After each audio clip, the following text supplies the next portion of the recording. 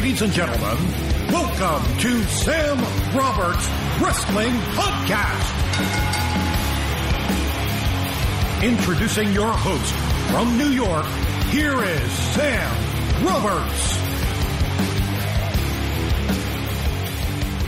Back at it again. Welcome. Welcome to the Wrestling Podcast, everybody. It's going to be a great show today. EC3 is my guest this week. I can't wait to share this interview with you. EC3, former TNA champion, and one of the great stories of somebody that was able to leave WWE and really make a name for himself elsewhere. They say that's very, very difficult to do these days, so you got to give a guy credit when he can get it done. I do want to tell you guys, though, I always feel like I forget to mention it. We've all seen the wonderful, beautiful, amazing Cathy Kelley now on WWE TV. She's the newest backstage announcer, interviewer person at NXT. She was on the Social Media Lounge on the WrestleMania pre-show. She was on the Hall of Fame pre-show. She was all over the place. She has the YouTube show the WWE now does every single week, talking about the trending topics on Twitter. Well, if you want to get to know Cathy Kelley more, then subscribe to my other podcast over at Sam Roberts Show on SiriusXM, which is on iTunes, SoundCloud, Google Play, and, of course, notsam.com. On that podcast feed, every single Monday morning, I do the Sam and Cathy Show, which is yours truly, Sam Roberts and Cathy Kelley. Now, we're not talking about wrestling, but we're talking about various other things. So if you want to know Cathy Kelley better, if you want to know me better, subscribe to that podcast feed as well and be a part of Sam and Cathy every single Monday. Of course, the equally amazing, ultra-talented, beautiful Katie Linendahl will be here later on for the State of Wrestling, and it's a barn burner this week. However, before we get there, we get to the interview. I missed Ethan Carter III by hours. Saturday morning of this week, I interviewed EC3 while he was in town to do House of Glory and apparently to make an appearance at Evolve on Saturday night. Now, he was a huge force to be reckoned with at Evolve, and I would have loved to talk to him about it, but I literally did this interview the morning before the Evolve show. However, we did get to talk a lot about what he was doing when he got to WWE, about his career in the original reality show version of NXT. Not reality show, but you remember the TV show they were doing on Sci-Fi. We talked about how he got to TNA, how he became a main eventer. So much to get into with this guy. And we talked about some of the releases, the Damian Sandows and Wade Barretts of the world, and whether they have a spot in TNA as he sees it. So let's get into it. Let's bring EC3 on as we start this week's podcast with him. And now, the Sam Roberts Wrestling Podcast interview. Finally in studio with me. Finally. We've done it. EC3 is here. We're here. And we start like that, too. Yeah. I like it, too, because you didn't all right, I'm going to do an open first, and then we're right into the mix. Well, yeah, like it's like you've never... Here's what we're going to do. We're going to talk and record it. It's like there's no... let's not over-prepare. Let's not make this into something it isn't. No. That's how I've lived my life the whole time, Is that it? Since day one, just show up and maybe something happens. Right, just see what you're going to do. Well, first of all, this is what I was thinking about last night. You're bigger now than you've ever been, right? As far as stature, as far as physicality, or as physicality. Far as, I know where you are in terms of your career. But in terms of just being yoked the fuck up, you know what I mean? Well, swole, bro. What was that old Big Show shirt? It was a big all over. That's back when they were trying to stick as many penis innuendos on shirts as they could. And let's just cut the shit right now. Dick jokes rule. Yeah, right off the bat. But I guess I'm pretty yoked. I'm pretty jacked. Like, I'm very fortunate right now. I'm very healthy. So yes, it's good. Now, the schedule's good. Are you? Is that what it is? Like the fact that you can work on a decent schedule means you can actually have nutrition and workout time, and it definitely helps a lot. Like, even if there's a lot of no time for it, you still try to fit in as much as possible. But if I work 2 or 3 days a weekend, and I have 4 to 5 days at home where I'm sleeping, eating, petting my cats, and training my ass off, It's good. It's good. It's very, very beneficial. Is that what the schedule is now? You kind of work on the weekends, and generally speaking, unless TNA is doing a set of TV tapings or something, you have pretty much the entire work week to just work. Yeah. Fuck out. Yeah. No, like, for better or worse. And actually sleep 8 hours a night and do it. It's beautiful. That's amazing. New king-size bed. I just got a Chevron from Bed Bath & Beyond, surrounded by this new furniture, so my bed room's actually comfortable. I've grown up and I've just burnt all my old IKEA furniture. That's what I was going to say. You didn't have to build it. No, everything is, it's cool and sleeps good. So. Do you start to feel like a grown-up? In theory? Like you got real furniture. That helped a lot. Yeah. I actually woke up the other day holding my new nightstand like it was my lover in post-coitus holding of this nightstand. I was so happy with it. Yeah, because I think people don't really realize that when you're a wrestler, especially when you don't have that chance to stop. Like, I'm assuming if you were still working like a WWE schedule and you had been there from before, there wouldn't have been any time for you to actually become a person because you'd still be on this thing where you don't really know what's going on and you're just working. We're like wrestling, and then all of a sudden it stops and you go, wait a minute. I still got my IKEA furniture here. What is this? I never actually did a life. I have a verified check mark on my Twitter account. I have this. Yeah, IKEA this furniture. is ridiculous. Stuff. Yeah, no, but there's good things and bad things with the schedule because again, the relaxation or the little bit of time in between to we talked about. Yeah, that kind of cool part of the lifestyle. I like wrestling and I like being on the road and I like being in a car with dudes who stink and shit music's playing and you're rocking out going to the next town. Yeah. I miss that aspect too, so I wish we had more of a balance of that. I work on the weekends and usually, TNA's only running TV lately, so that's 4 or 5 days a month in a row. And then is that weird to you? When you find out TNA is just doing TV. So it's just all we do is we don't do pay-per-views. I mean the one night onlys, but we don't do pay-per-views that we lead up to and no more house shows. Well, we do pay-per-views. Because we got two. Okay. I don't know when this is going to drop, yo. But let's just plug Slammiversary June 12th while I'm here. There it is. It'll be on pay-per-view. Right. But as far as the live events, go on. Right. Yeah, because I would think that not only just in terms of payday or whatever, but just in terms of being a wrestler, that's what you do TVs so you can do the house shows and lead up to a pay-per-view every month. And there's this thing that wrestling has become that TNA kind of went in a totally different direction from. Well, circumstances dictate we're a TV company right now. I mean, personally, if I'm going to be the guy there or leading the charge somewhat, I want to be on the road and I want to be bringing the product to as many people as possible. But we also need to be smart with the way we do it and probably make sure when we do travel, people show up. So that's above my pay grade to figure that out. I have ideas and they're very open to listening to ideas, but I don't think that's the priority right now. The priority is making great television. Right. And becoming as profitable as possible. That would help. So they could use the money to Being in the black is a good thing for a business, allegedly. Yeah, that's what you hear. I mean, who knows? Who really knows for sure? So how do you end up? Because before you got to TNA, you were in WWE, but you weren't really doing anything except the NXT show way before NXT was cool and hip and everyone loved it. It was NXT was this because I used to watch NXT because I could tell it was this weird show that I felt like The Office wasn't watching.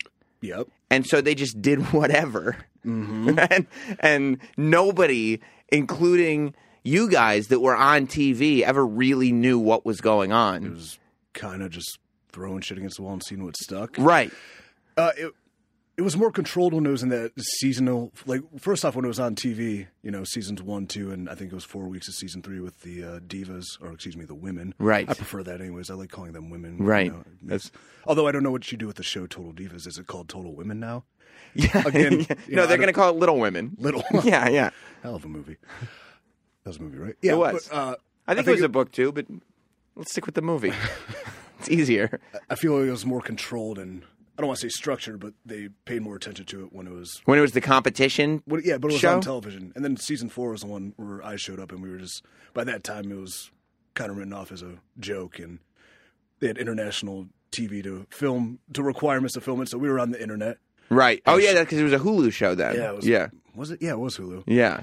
So they kind of, in theory, maybe didn't pay as much attention, but in hindsight, that was a great thing because we got to do some cool, fun, wacky stuff. And, one thing I could take from that is a plethora I like big words. Right. Of experience improvising in front of a live crowd. So Yeah, because you really wouldn't get the chance to improv in front of a crowd on like a Raw or SmackDown. I don't know. I never really saw that. So who knows? But yeah, you're right. There's definitely a lot more leeway to just kind of wing it. And when you're on TV and you're doing the NXT TV show, are you thinking to yourself, it's just a matter of time before I'm there on Raw and SmackDown, or do you kind of know? You're like, I don't know that anybody knows what's going on here. Am I?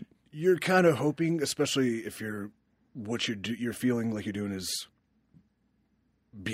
succeeding beyond the expectations of nothing. Right. So I mean, in theory, like doing the stuff with Daniel Bryan was awesome and fun, and anyone that actually watched it, there's a soft spot in their hearts for it because it was entertaining. It was two goofballs goofing off, and kind of reminiscent of, I guess, Edge and Christian and Angle humor from Attitude Era. So. And you're like, I don't know, I never thought, but yeah, chicks in America. That's what it's all about. A funny idea, and I didn't trademark it so you guys can have it. Just someone take it and make some money with it. Right. But so we're doing that, and we're like, man, if this just was actually on TV, I think people would really be into it. Right. And there would be, we'd be made, but it just was always to a niche, small audience that never really made it. So yeah. Yeah. I guess, yeah. And then how do you end up, like, you get released or whatever from WWE? Did you see that coming, or was that a surprise? Yeah, at the time, I mean, I get it totally. This is business. Yeah. And at the time where I was, I would have released me too, especially considering, I was kind of on the road, but not really. And then I was kind of in developmental, but not really. And then, someone takes over a position of power. They put different guys in charge. You're not somebody's guy. You have no tie to that. It's business. Right. Like you hadn't gone quite far enough to be like, okay, he is cemented here. Yeah. But we're not sending you back.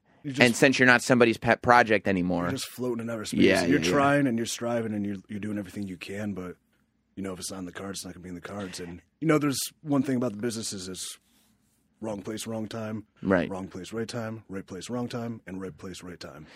And that's something it seems like you can embrace now. Absolutely. Because obviously you were able to go to TNA and become like the guy over there. Yeah, I was in the right place at the right time. Nothing changed about the way I pursue my business or try or work my ass off for. Like, nothing changed. Just the opportunity changed. Yeah. Now, how does that end up happening? Because from the time you went to TNA, like you come in as EC3, and it's obviously a prominent character. Maybe, I don't know if you could say you're the guy as soon as you get there, but it's pretty much a main event thing. It's something that's going to have legs regardless. Right. It's something, again, just like what probably causes me to get released, new position of power. Somebody comes in, taking over, putting their guys in charge. Same thing happens with TNA. Someone else becomes in this position of power. He's bringing in new guys. I benefit being one of them in a role that has legs. It could sink or it could swim, but it's going to get a shot. Yeah, and it's interesting, and it ended up putting you in a good position. I feel like, because even though you were coming off of this thing in WWE, it wasn't like they were saying, hey, look who's here. Remember that guy from NXT? They were like, this is a whole... that curly-haired asshole? Yeah. Well, guess what? No one else wanted him, so we got him. Right. Yeah, no, it was like, this is a whole new entity coming in. Yeah. Like, they completely build you from the ground up. So was it just the management over there that had just come in were like, I really like this kid. They weren't using him over there, but we can make something out of him. Yeah, I think it was John Gaborik who came over from WWE. So, yeah. He was a guy that was on the road watching the shows in the truck, forced to probably watch, the NXT we were doing when other people may have, been caring about actually important things. Uh-huh. And, he saw something in me. And, hell, was very fortunate. It all kind of worked out really well. Were you surprised when they called you and they were like, hey, we have this big thing for you to do here? I was surprised with the idea they had for me because about the time I was able to legally do something with TNA with the 90 days and whatnot, I always talked to one of the writers, Dave Lagana, and I sent him this impassioned email about, opportunity, and he actually sent it to me a few months ago after like something successful happened. Like, remember this? I was like, oh shit. Yeah. But it's like, you know, well worded professional email, and I just sent it to him, and I'll take this somewhere. Okay. A week later, you know, they called up. I was up in Cleveland doing a tryout match, and you know, I flew myself in there. I was like, hey, I'll be in Cleveland if you guys want to use me. Like, yeah, sure, swing on by. And I was like, oh shit. So I booked my own flight. I mean, that's what it takes. Yeah, that's great. You'll do anything for an opportunity, right? Yeah. And it worked out, and then a week later they called me. Well, maybe it was like 2, whatever. They called me with that idea. Yeah. And I was, you know, usually I've been on the end of people pitching you an idea for wrestling. Like, we got this great idea. And you're like, ah, shit, this is going to suck. And you hear, and you're like, gritting your teeth and like, oh my God, yeah, sounds good. Yeah. Really, yep.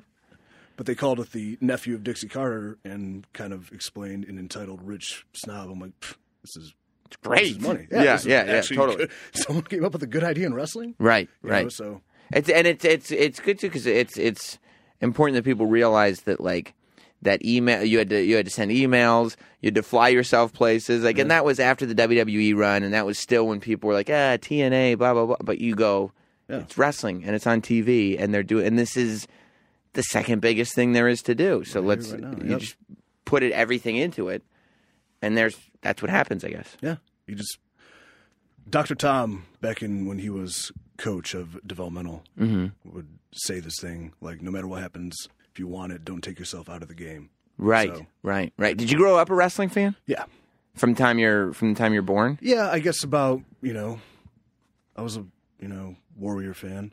I guess around that run. The Hogan Warrior stuff. I didn't like Hogan. You didn't, even as a kid. Fan, geez. Yeah, I know. No, yeah, that's like yeah. EC3 shoots on Hogan on Sam Roberts' pro kid. No, I liked Warrior because he was just freaking insane. He was jacked and crazy. But as a kid, did it confuse you when he kept disappearing? Like that A was little bit. there was no consistency with him. Yeah, Hogan was always there. I think that's why. Maybe I didn't like. You haven't seen the act. I don't know.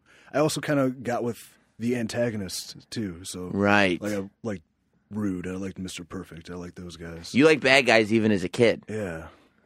That usually doesn't. That didn't click for me until way later when I was like, oh, it's cool to like bad guys. No. Now you got to be a cool heel, right? Yeah. Right, internet. So then, did you start working out then too? I started working out maybe in like the 96, 97 area.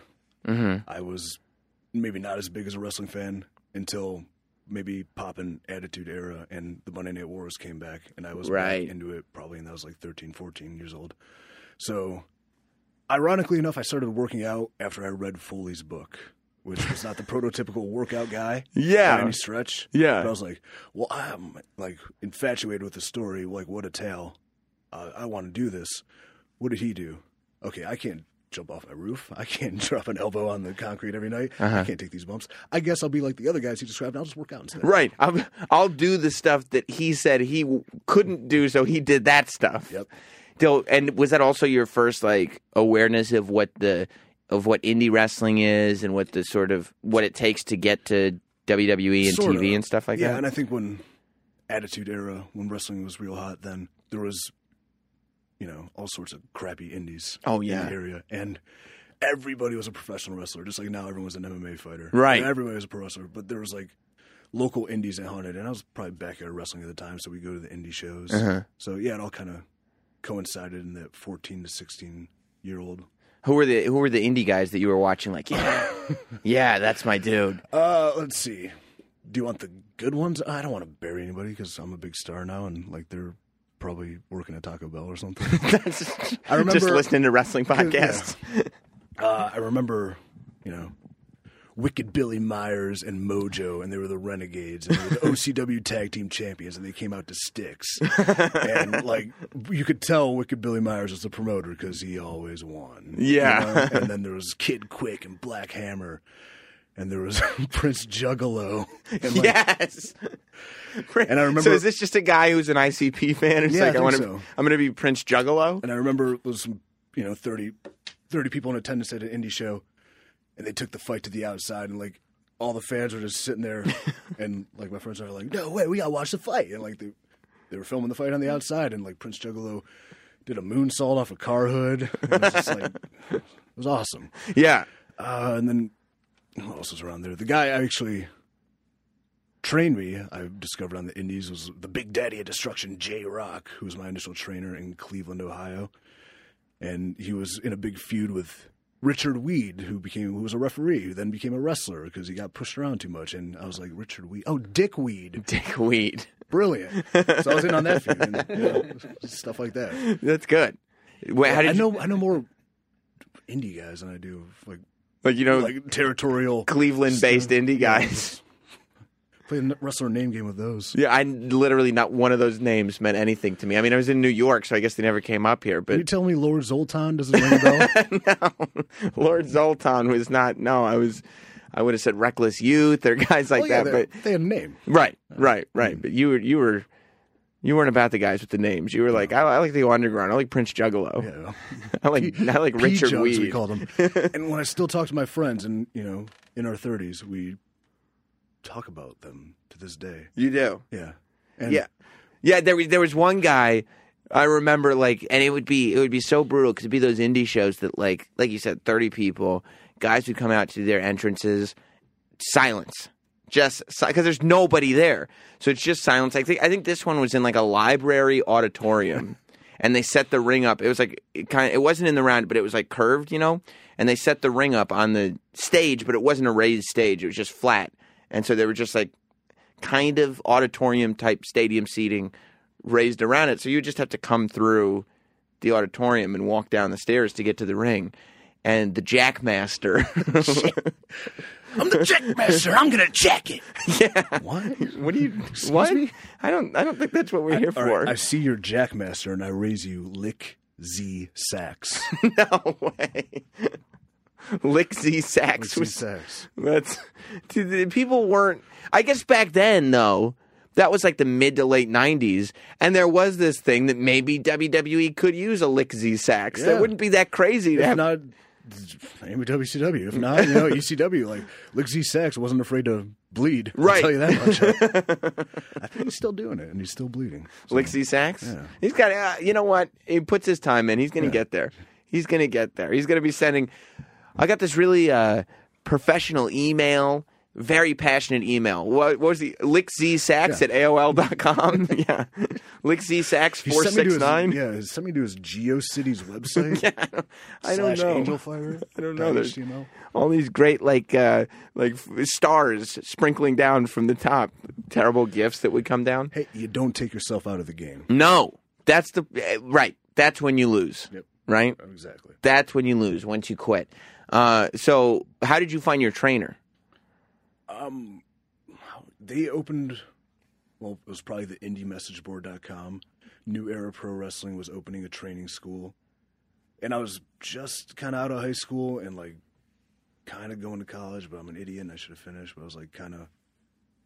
Not for I me, wanted man. to wrestle. Yeah. And I was like, well, I mean, I can go travel somewhere or I can start here. And Right. It was just that simple. Like, the promoter, who has no association with the other one, was named Eddie Edwards. Mm-hmm. And I just remember meeting him in a parking lot and handing him like $500 to start my training. And I'm like, what am I doing with my life? Yeah. This sucks so bad. And the school was in this kind of like old car repair shop, but small. Mm-hmm. So if it's like a 16-foot ring, the building was probably 20 feet. And I walk in and, there's a trainer, J-Rock, the Big Daddy Destruction, my dude. And I walk in and shake hands, whatever, and I'm like, go to use the bathroom, open the door, and it's like a shed door, kind of open it, and there's just a giant shit in the toilet. And I'm like, this is my life. Yeah, this is it. Shit. I've just signed up for shit. And here I am today. Did you do high school sports? Yeah, I played football and baseball. Yeah. All right. But that was just like, you were a wrestling fan the whole time? I was, but I also like real sports too. Yeah. I do, so... I had this weird balance in high school where, wrestling people weren't the coolest dudes in class. Really? What school did Shockingly. you go to? Public school in Willoughby. Oh. So I don't want to say my real friends and my wrestling friends, because my wrestling friends are obviously my real friends. They're your but, secret friends, though. And, I mean, we were publicly friends, but, there was friends, all right, Friday, Saturday night, Yeah. I'm with them. And then Sunday nights for the pay-per-view, I'm with them. Oh, we're going to watch Raw Monday. I'm Right. with them. So, Right. I had that balance, but I wasn't walking around in Wolfpack t-shirts. Yeah, maybe I'd work out in a sleeveless one. Where I wasn't walking, strutting, doing road dog, shaky leg knees through the hallways with like Right. gimmicks on. Right. Telling my teachers to suck it. I was trying to be a good student. Well, Trying yeah, to and balance that life. that's so funny. You're trying to be a good student, but then you end up dropping out of college so you can go work and you can go train at this terrible wrestling school. But you made the right call, didn't you? I don't know. At this juncture, I'm pretty happy with my life. Yeah. But Do you what think could've about been? leaving wrestling? Not right now. Right. Right now you're good. Yeah, right now. Did you think about leaving wrestling after WWE? I think, yeah, you just kind of like you have your dream job, and at the Yeah. end of it, it becomes a nightmare, and then you get fired. Yeah. Kind of like, what Well, was when that do you for? realize? Because, like, obviously you get your dream job and you're like, okay, I got the job. I'm going to put my time in. I'm going to WrestleMania. Yeah. Like, when do you realize I'm not going to WrestleMania? If you're open and honest with yourself, I think you can. I don't know. You could see it, but like you could see what's working, you could see what's not working, and you can. If you understand the business, you can see. Right. I don't know. Someone else being brought in and already in a better spot than you, even though it's developmental and you've been there, and like just because I was hurt at a time doesn't mean I'm any good. Like Right. what? Like, what was the generation that came in, like, right after you when you saw them? Not that it's any of their fault. I'm just curious in terms of the timeline. I was like right around 2009, and then I came in, I sucked, I didn't know anything, Right. and then I got torn ACL, so I was out for 6 months, and by the time I came back, it was most of the NXT season 1 and 2 guys were Right. The Wade Barretts, those guys. Yeah, So yeah, they're, yeah. Like, I go from kind of not being any good and not knowing anything to sitting for 6 months, learning a lot, watching and understanding, and then come back, and now I'm kind of like a veteran, but not really. Right. You haven't put, like, the time you've spent there is veteran, but the time you spent in the ring, Yeah. you've got that 6-month gap that, like, is a lot. It is. And then it was right around, I guess, eventually we were doing season 4 of NXT, and I was just like, all right, who's left down there? These guys. Okay, cool. But then at that same time, you had like, the Rollins and Ambroses Yeah. coming in, Right. stuff like that. And that had to be like, when you see, right before you go, when you see Rollins, Ambrose, all those guys are coming in, you're like, oh, wait, now they're hiring, like, the best guys on the indies. These guys are good at wrestling. Like, where's Liv Sawyer? Where's Troy, whatever, the football player? I wish they had hired Prince Juggalo.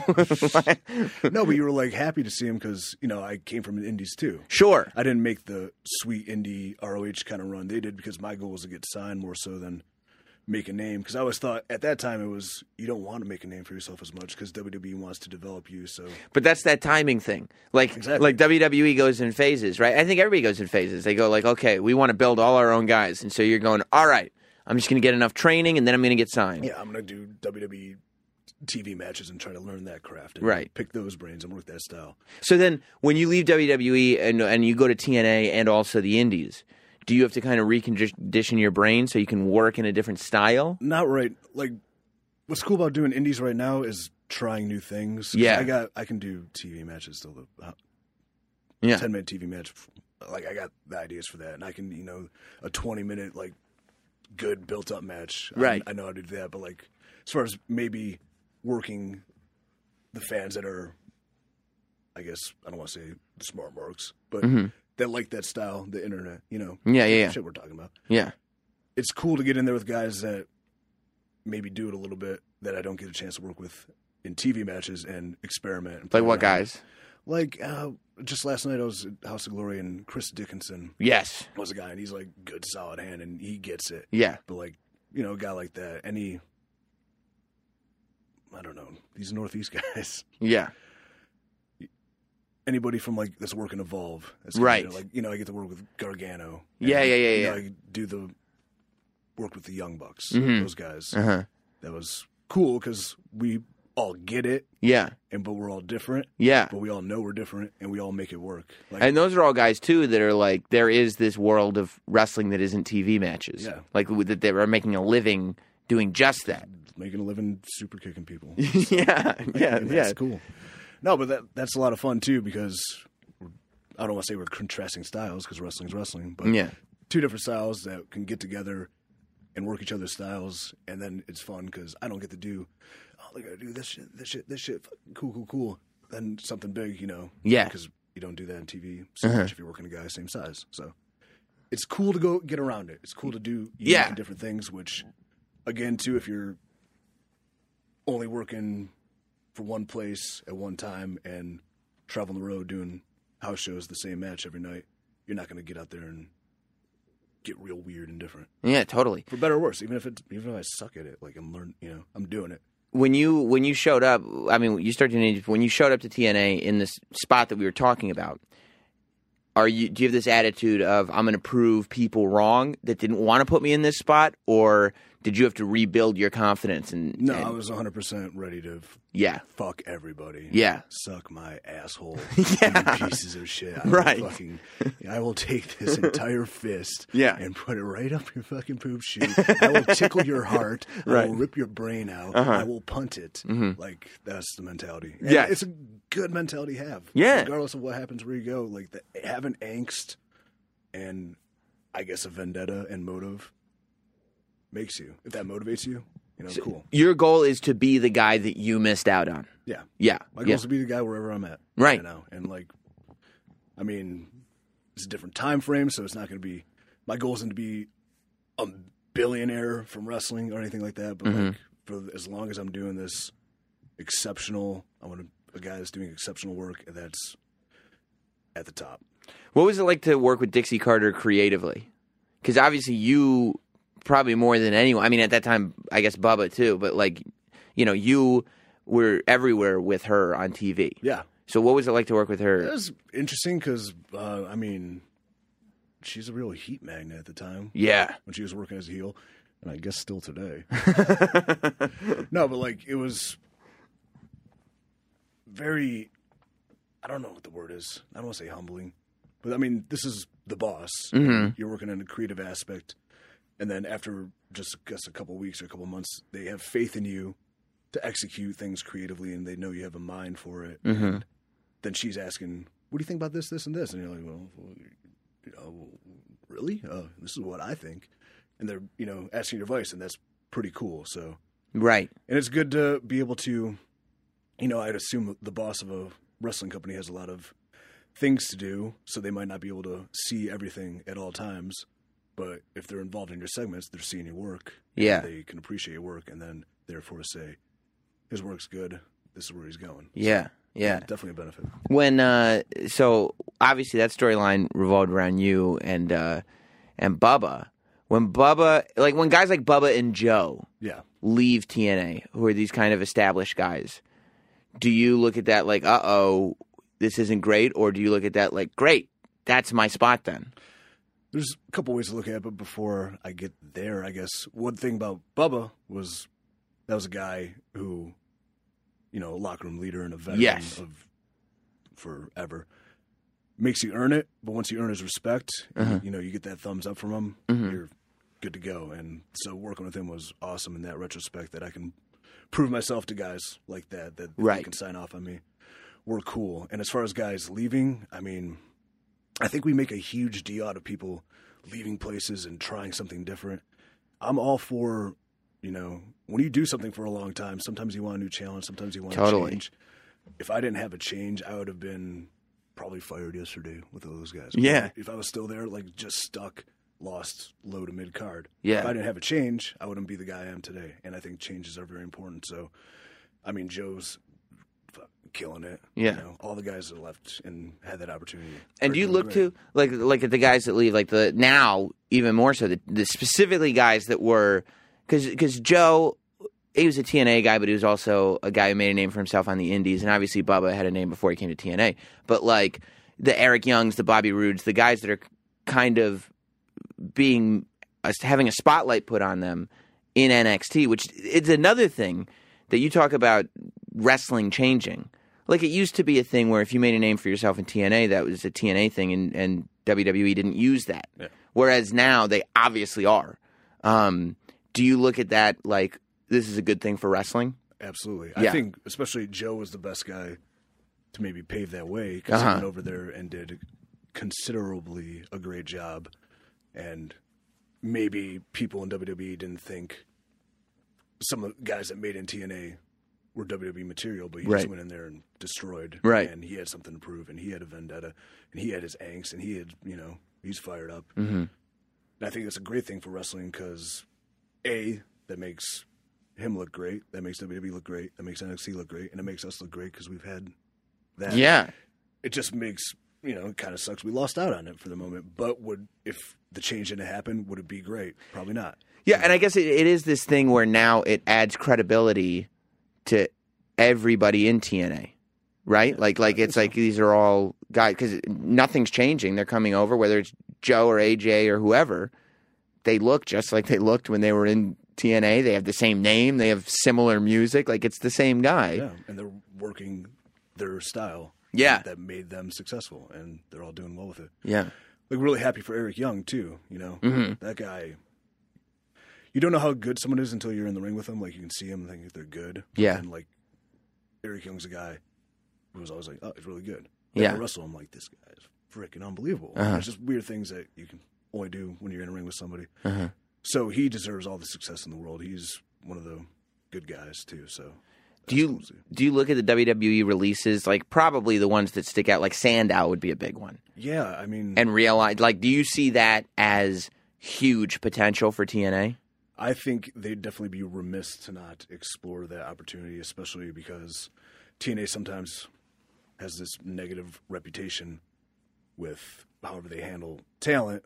But I think universally across the board, those people that are negative on TNA's talent evaluation love Sandow. And I think Sandow, if you give Sandow freedom to creatively develop, it'll probably be unbelievable. So if they were like, if they said EC3, like, of the group that left WWE or the group that just got canned, whatever, this week, who's the number one draft pick there? I guess you'd have to say it's Sandow. Yeah, sure. I don't even remember who else. Barrett, maybe. Barrett, yeah. But I mean, he was leaving anyways. Another guy that was was he a missed opportunity or just did not work out because of injuries and stuff like that? Who's to say? I'm not. But that's back to the timing thing, right? Yeah. Like it seemed like every time Barrett was going to go somewhere, he got injured. Which is kind of the same thing that you had to go through. Indeed, except he did it on a way bigger scale. With Yeah. a lot more money he made. I did it in Palatka, Florida. With Steve Lewington. Yeah, tearing my ACL. I guess that's true. But yeah. And I mean, it was a slingshot. It wasn't him on purpose. I'm not shitting on Steve. Sorry, Steve. Listen. You're good at catching yourself. Yeah. Yeah, I guess I've learned to play the game. Yes, you've learned. Yeah, that's I guess what was it? It was Sandow, Barrett, Alex Riley. Yeah. Horn Dog. Yeah. Santino, someone else, Torito, and then and Cameron. But again, like, it's business. Right. It's change. It's opportunity to do something different. Right. I'm sure. And I think and there is, like, you're finding more and more because it's happening to a lot of guys. Like, I think there's way more wrestling out there than people realize there is. And there's way more avenues of entertainment and creativity. And hell, there's no shame in being a civilian and working a real job. And being happy. I'd much rather not be stuck in the mud, lost in a shuffle, endlessly grinding my gears for no reason, than to be free to try something. Right. Do something. Right, right. And that's something you don't learn until it actually happens. Yeah. Because you'd be like, I'll grind my gears forever for you, boss. What? Okay. Yeah. But there is a freedom in that. And yeah, I guess you have to be one step removed from it, right? To realize that, wait a minute, there is this kind of positive shine on it where I can... After, the nightmares end for a couple weeks, and you're bashing your head against the wall and just pounding Jack Daniels, and you kind of shake it off and you're like, I'm better than this, and I'm better than that. And yeah, I can do anything in the world. Yeah. Besides surgery. Right. That takes some training. Yeah. With you, how did you react? Because you were the top bad guy in TNA for a while and doing an extremely good job, right? And it was obviously working. I wouldn't say that. Yeah, you're damn right. How do you react when they're like, okay, you're gonna be a good guy now? I react to, I guess I don't want to say because it's not the comparison, but Seinfeld wanted to end on top, right? Like he didn't want to, like he wanted stuff left in the tank, Right. Because you want to go down as legendary. I looked at it first off as an opportunity to change what I'm doing, try something different, which I'm always for. And I'm like, I've ran it this far, and there's still a lot of legs left with it, but why not? I was totally cool with it, and we were in the position where they needed a guy to be sort of a hero in a sense, and like, well, how do we turn a giant dick bag into a hero? Right. And I think we did the best we could. We'll name him Richard Bag, and nobody will remember that he was a dick bag. Yeah, and it's just an opportunity, a welcomed opportunity, and I think my most important thing with it, and I've kind of derived from it, so I got to be careful with it, was not losing what the character was that got it to where it was. Right. Because even though I was the villain, in a sense, people were starting to cheer me anyways because they were enjoying it. So it was time to probably pull the switch. But why were they cheering? Because it was entertaining to them. They enjoyed the antics. They enjoyed the dick baggery. So you just turn the dick baggery to people they don't like. But I think you got to stay true to the character. Like, I didn't want to come in and be white meat and corny. Yeah, totally. And I've did a couple corny things, and I'll do a couple more. But at the end of the day, what'd you do that you thought was corny? I did a Three Stooges joke that was corny, Yeah, but I like loved it that. because, like, You did? Shemp, I had to drop a Shemp reference. It was also another thing with the TNA TV schedules. If we're doing 5 days in a row and like 6 or 7 shows, sometimes you're doing 2 shows in one day, and you have 6 promos and 2 matches, and like a lot's going through your mind. So Yeah. I guess the corniness was a fallback to, like, I don't know. I'm walking out here with a live microphone. I have no idea what we're saying. I know where we're going. I'm just gonna wing it, and We'll see where we go. Kind of corny in real life. So you just all right. I just gonna say this, and looking back on it, I mean, it's whatever. It's a forgettable segment, but I'm that critical of the things I do where I'd be like, It's a good thing. it's a little corny. Yeah. And then in the future weeks I'll do some. I think I do something corny. I think I do this week, I don't know when this airs, but like a thumb in the butt joke. And then in a couple weeks, I do like a kick the bucket joke that was like, that's the worst thing I've ever said. How can I say that as a babyface? And then I have to turn it into something, I don't know. So try not to be corny, which I'm obviously doing a terrible job of. Right. Bringing it up. But you're aware of it. That's the point. Self-awareness. Self-awareness is key. Now, Thanks. do you spend any time, do you worry about, because obviously all the internet, every other day, there's another person who's buying TNA. There's the Bruise Brothers, and then it was Ring of Honor, and then Ring of Honor was going to buy TNA? they said Sinclair was buying TNA. They said the internet said if Dixie would give up her creative control, Ring of Honor is buying TNA. Hey, man. The internet's been saying things about that place since before I walked in. Right. And as far as I know, at the end of the day, everything's been kosher and straight with me. And, I don't know what goes on behind closed doors. I don't know what's popping in the office in Nashville. You'd think I would if there was something like big on the horizon. Yeah. But A, maybe they keep it close to them because people like to talk to the internet. Or B, maybe the internet just makes shit up too. Right. Everything's speculative. I Right. don't know. So, like, I turned that off, that filter, a while ago. Yeah, is that the key to survival? To just not, especially in a place like TNA where, every 2 weeks there's a rumor about it either signing the deal of a lifetime or closing its doors forever. You know what I mean? Like, one. for years, by the way, this has been going on. The way I've looked at it, especially because it's been getting hammered home, is I can only do the best with the opportunity they give me, and they give me a golden opportunity Right. pretty much every week Right. to wrestle and talk and entertain and, wear sexy little underwear with bedazzled. I mean, yeah, that's the key, That's right? the key, just, really- Bedazzled. That's exactly what I was thinking when you said, even though I'm a good guy now, I have to stay true to what the character was. I'm like, yeah, rhinestones. Rhinestone. 100%. Yeah. That's it. Yeah. Dick Baggery and Dick Baggery and rhinestones. Yeah, so, like, I get paid to pro wrestle, and that's my dream job, and it's freaking awesome, and I get paid well. And Yeah. I have no complaints. All I can do is the best I can do with what I got, and what I got is what they give me. Do you have anything in mind? You proud of yourself on that That's one? pretty good.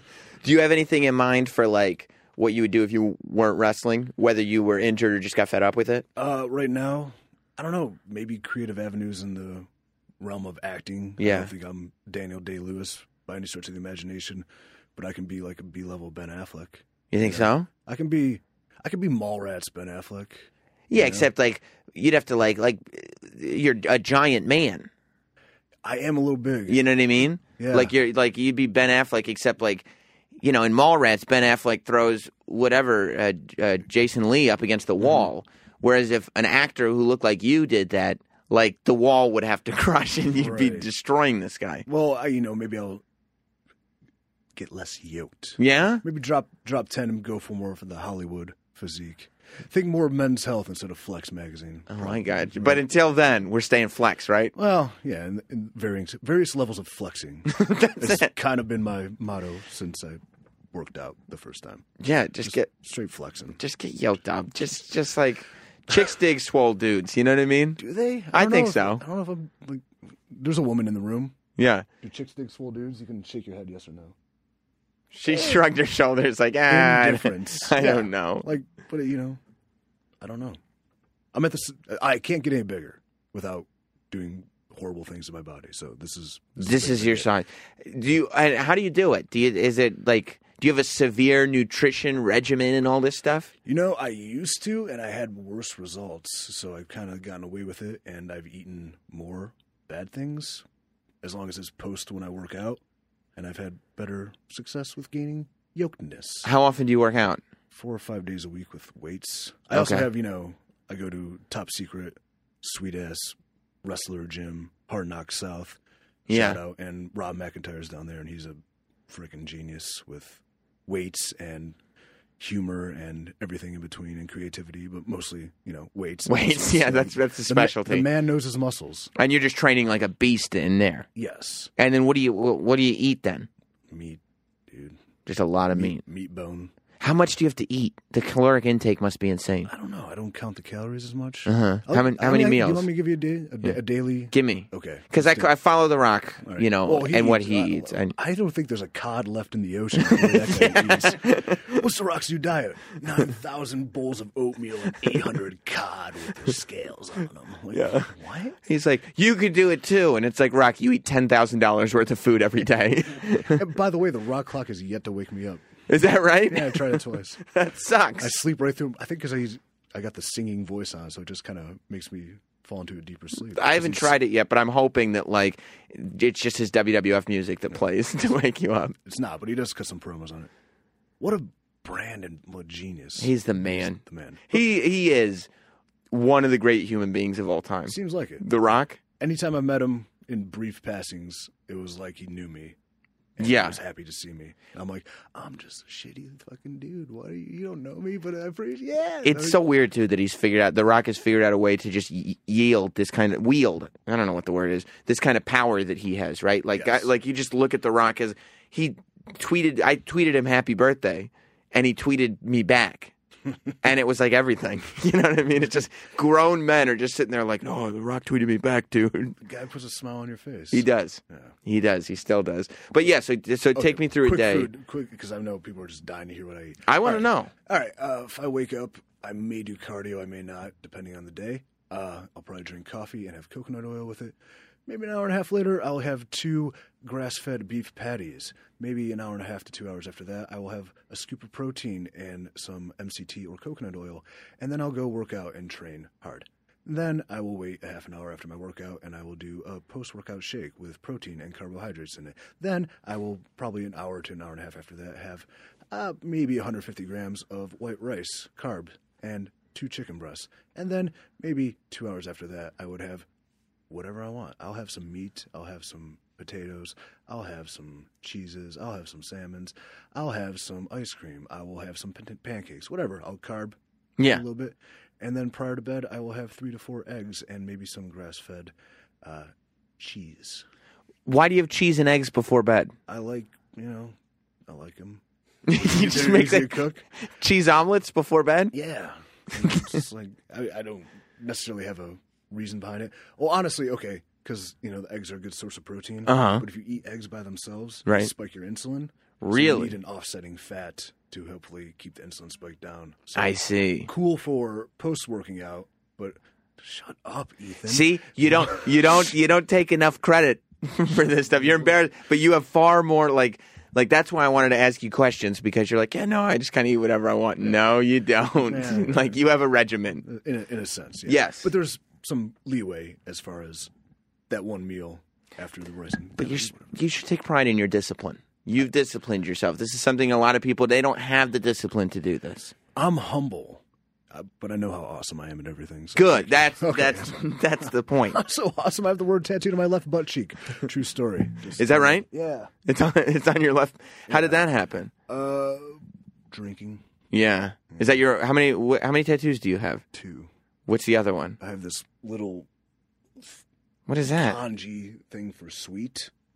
It just says sweet. Yeah, it's sweet in Japanese. Okay. I think it's like sweet to the taste though, because it was. It's not like too sweet. No, it was like we're sweet dudes.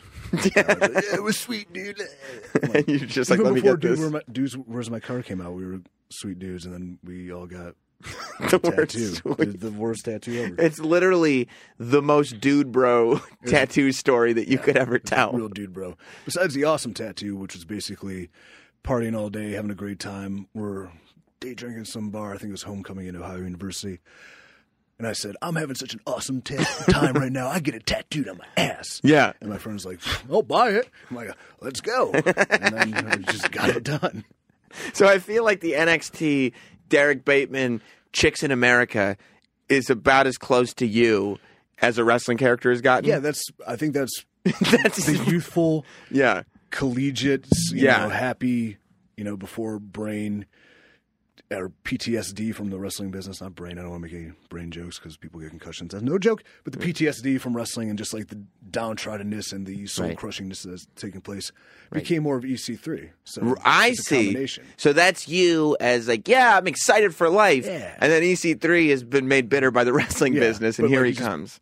Uses that bitterness And now EC3 is a good guy because EC3 is a bitter bad guy. Is very successful. Yeah. So now you like wrestling again. Yeah, but like I'm also still kind of, I can cut the impassioned promo about, why I'm bitter and things like that. Right. Because you've had to eat a lot of shit and a lot of grass-fed beef patties. A lot of grass-fed beef with grass-fed cheese. Yeah, and grass-fed cheeses. Keep the angst, man. I'm telling you guys. That's it. That's the secret. Just be miserable and you'll succeed. Just hate everything. Right. That's and that's I always feel like people who succeed early, Fizzle. bad news. Do not peak early. Bad news. I'm way cooler than all the guys in high school that thought they were cool. You right? They have to be. Right. They Right. suck. Yeah. What are they doing with their lives? Because they didn't have any there was nothing to build up bitterness. Yeah. There was not that thing like they think and then after it fizzles, they can't get it back because they just go, well, success just comes easily. Yeah. Because it did before. That's the only way I know how to get it. And it never arrives again. That's right. It's sad. I mean, it's great. Are you for advocating treating your children like shit? Yes, I am for the most part. I mean, there's way too much coddling that happens. There is. Yeah. Oh, everyone gets a trophy. Right. Let's talk about that. Right. I worked at a trophy store when I was in high school, and all I think about now is how much more busy I would be if I was still working there. Because just the trophy manufacturing business, that's probably who started this whole thing. With everybody getting pat on the head. Hallmark invented Sweetest Day. Yeah. The trophy company said everybody deserves to win. I also there's two things I appreciate about you that we haven't even touched on. Number one, you put me on a T-shirt. I did. There was a T-shirt that you made. By the way, no royalties. I don't think I get paid for it. Yeah, you haven't gotten any royalties, so I can't. You made a T-shirt with fans in the background. Yeah, the You Can't Wrestle shirt. And I was one of the faces on it. But the other thing, and I don't even know if anybody gets this, I'm assuming that your Twitter name, Cool Ethan. Yeah, Slackers. Yes, is that not one of the great movies of all time? Yeah, I haven't seen it in a while to be quoting it, but I remember it from the younger days. Yeah. It came out 90. So I think I found it on DVD in the very early 2000s. Yeah. Yeah. But when I was getting a hold of you for this, I went to my direct messages on Twitter and they were saved. Yeah. That was the last thing we talked about. Cool Ethan and Slackers. I'm like, my friends have a nickname for me, Cool Ethan.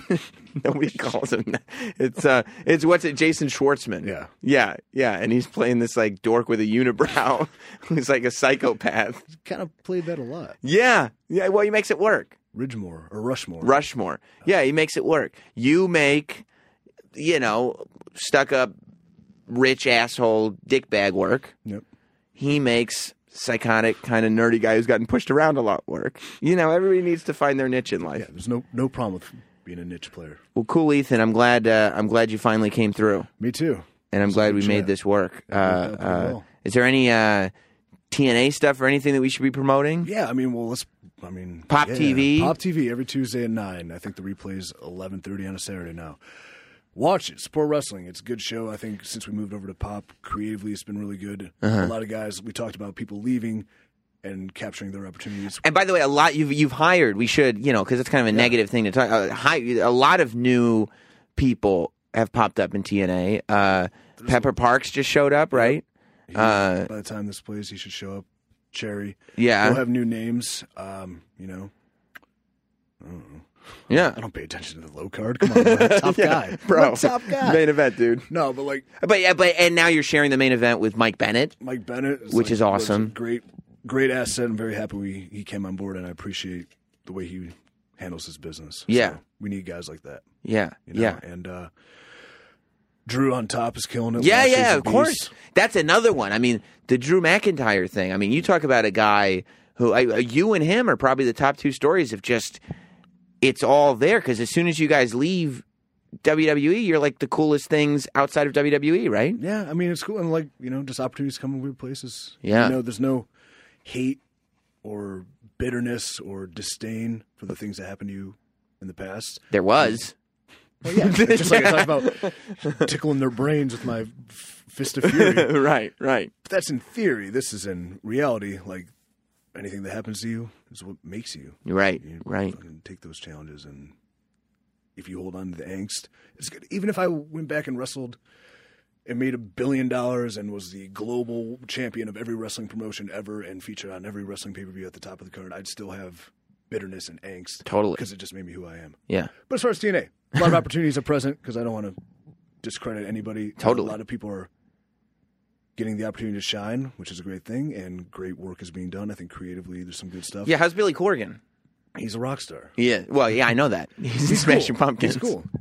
I'm Billy Corgan. Yeah. I'm Homer Simpson smiling politely. He's cool, and what's cool about him is a unique perspective to wrestling that may translate to outside of the wrestling bubble. So yes, there's some stuff like that. Yes. And I think he's responsible for a lot of the newer things taking place, like a decay. Yeah. Of that nature. Yeah. I don't know who gets credit for what, but cool different stuff. That's and they get cool music. Thanks, BC. Yeah. If I didn't already have cool music, I'd totally hit you up. Awesome. Well, where can people also follow you on Twitter and all that? All right. I'm on Twitter at Ethan Carter TNA. I'm on Instagram and Facebook at The Real EC3. The number, not the word. EC3. The Real EC3. What else? I think I have Snapchat now. Hey. At The Real EC3 as well. Snapping. We should probably snap it up. Oh, you gotta, whatever. I'm around. I'm on the internet. Well, you can find him. It's hard to miss him at this point. Yeah. He's a big yoked up dude in the rhinestones. Like, C-list celebrity, man. I don't know. Am I C-list or D-list? I don't know. I give you know what? You're a main event dude. I can give you C-list. Yeah, I'm definitely a top guy. You know what I mean? You're a top guy in wrestling? C-list celebrity. There it is. Works for me. There it is. Thank you, Ethan Carter III, for stopping by, man. Thank you. Here is Sam Roberts. Big thanks to EC3. Not a lot of people can get done in this day and age what EC3 has gotten done, and that's become a star outside of the system, and he made a big point of that at the Evolve show.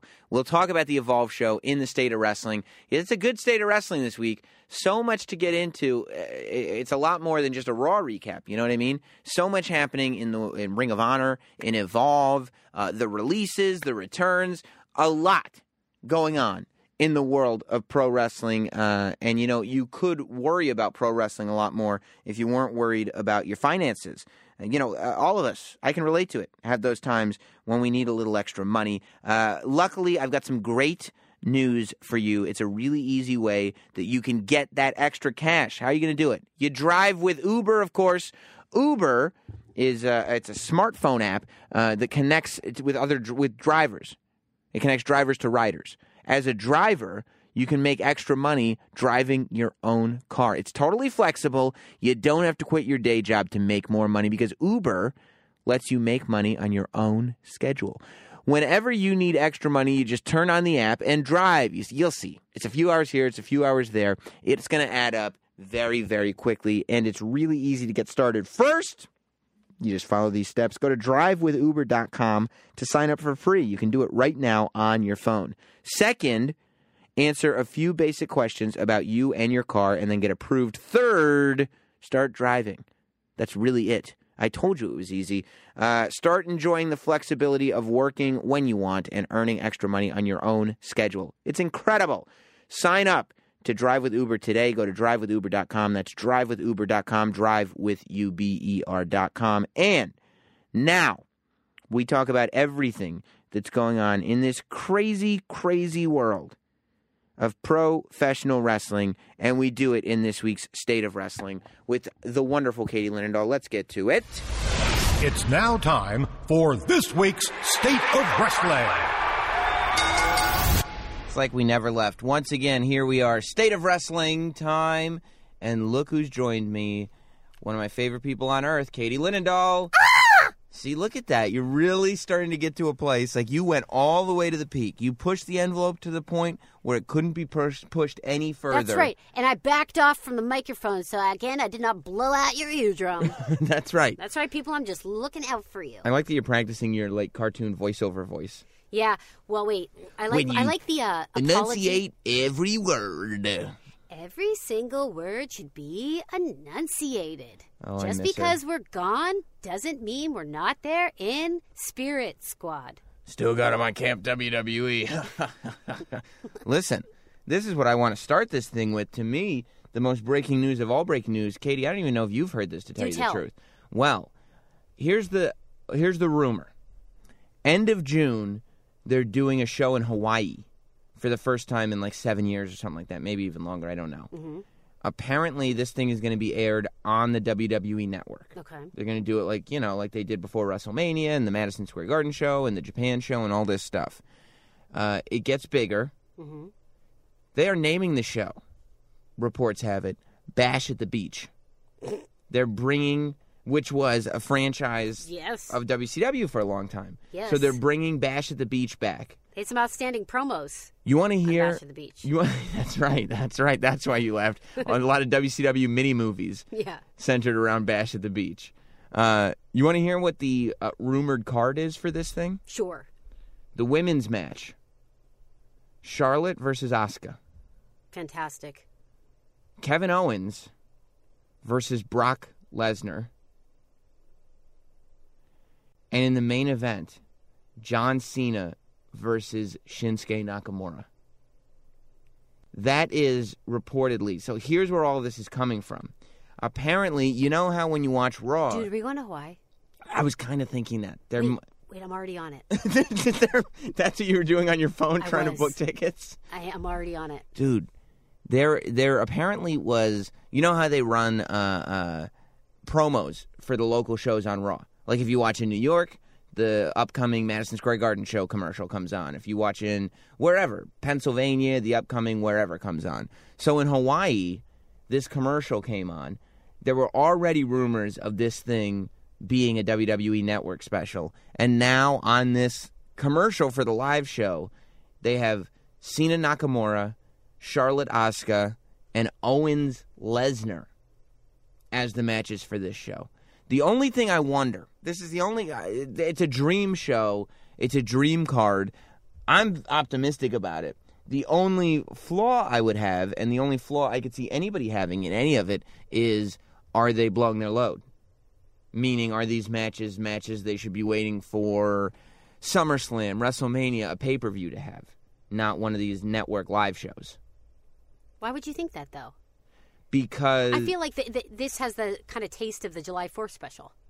It does, but the July 4th special wasn't loaded like this. Like that show does, but the July 4th special really... It is a sick card. It's an amazing card. I mean, like, beyond sick. The July 4th special had one headline match, and that was it. The July 4th special was Balor Owens for the NXT Championship. But I'm trying to understand, and I'm doing the research as we speak, but this card... This is really just falling under a live show. Right, so this is going to be... It's not a pay-per-view. And people will probably... It's the same thing Roadblock was. Remember how Roadblock was hyped up and then we realized it was not a pay-per-view and there's a big difference between a pay-per-view and a network special? This is a network special, not a pay-per-view. Yeah, but the card on this time, as compared to Roadblock, is insanely... But I think it will be built, and that's why I'm okay with it. I think it'll be built the way a house show would be built. And I think the matches... Is it live? Yeah, it'll be live. I think the matches will be wrestled like house show matches would be wrestled. Like, I don't think that these are going to be... I think they'll all be looked at like exhibition matches. And I think if you want to tell a story with these matches for a pay-per-view down the road, I think you can. But I don't think... Like, I think... Like, John Cena will probably beat Nakamura, but it'll be a good match. You know, Charlotte would probably beat Asuka because she's the WWE Women's Champion as opposed to the NXT Women's Champion. And, you know, Brock Lesnar will probably beat Kevin Owens. Like, I don't think that any story will be furthered by anything that happens at this Bash at the Beach show. But I think it's going to be one of those dream shows for wrestling fans. I think it's, again, them using the network for what the network can be used for wrestling fans. It's the same way, you know, right around the same time. I mean, the summer is going to be crazy for the network. Right around the same time is when the Cruiserweight Series starts. So the Cruiserweight Series, I think, is going to be the same way. I don't think it's going to do anything towards storyline stuff. Before you go there, though, yeah, what was your thought on when NXT London, we're running into a same scenario if it is live? Because in Honolulu, it's 5 hours back, right? Yeah, they'll just put it on whenever. So it's going to be live, which means that if it's at 7:30 their time, then it's 5 hours ahead. Right. On a Thursday. So it'll be like 2:30 in the afternoon on Thursday. It's fine. Like, it's totally... No, back it up. Oh, behind. Yeah, they're behind. So it's it'll 10:30 in the morning there, right? So 5 hours back. Oh, I see. So if it's 7:30 at night on Thursday, 7, 8, 9, 10, 11, 12, it'll be 12:30 in the morning. Come over after your show. Right. Oh, yeah. Great. It'll be 12:30 in the morning.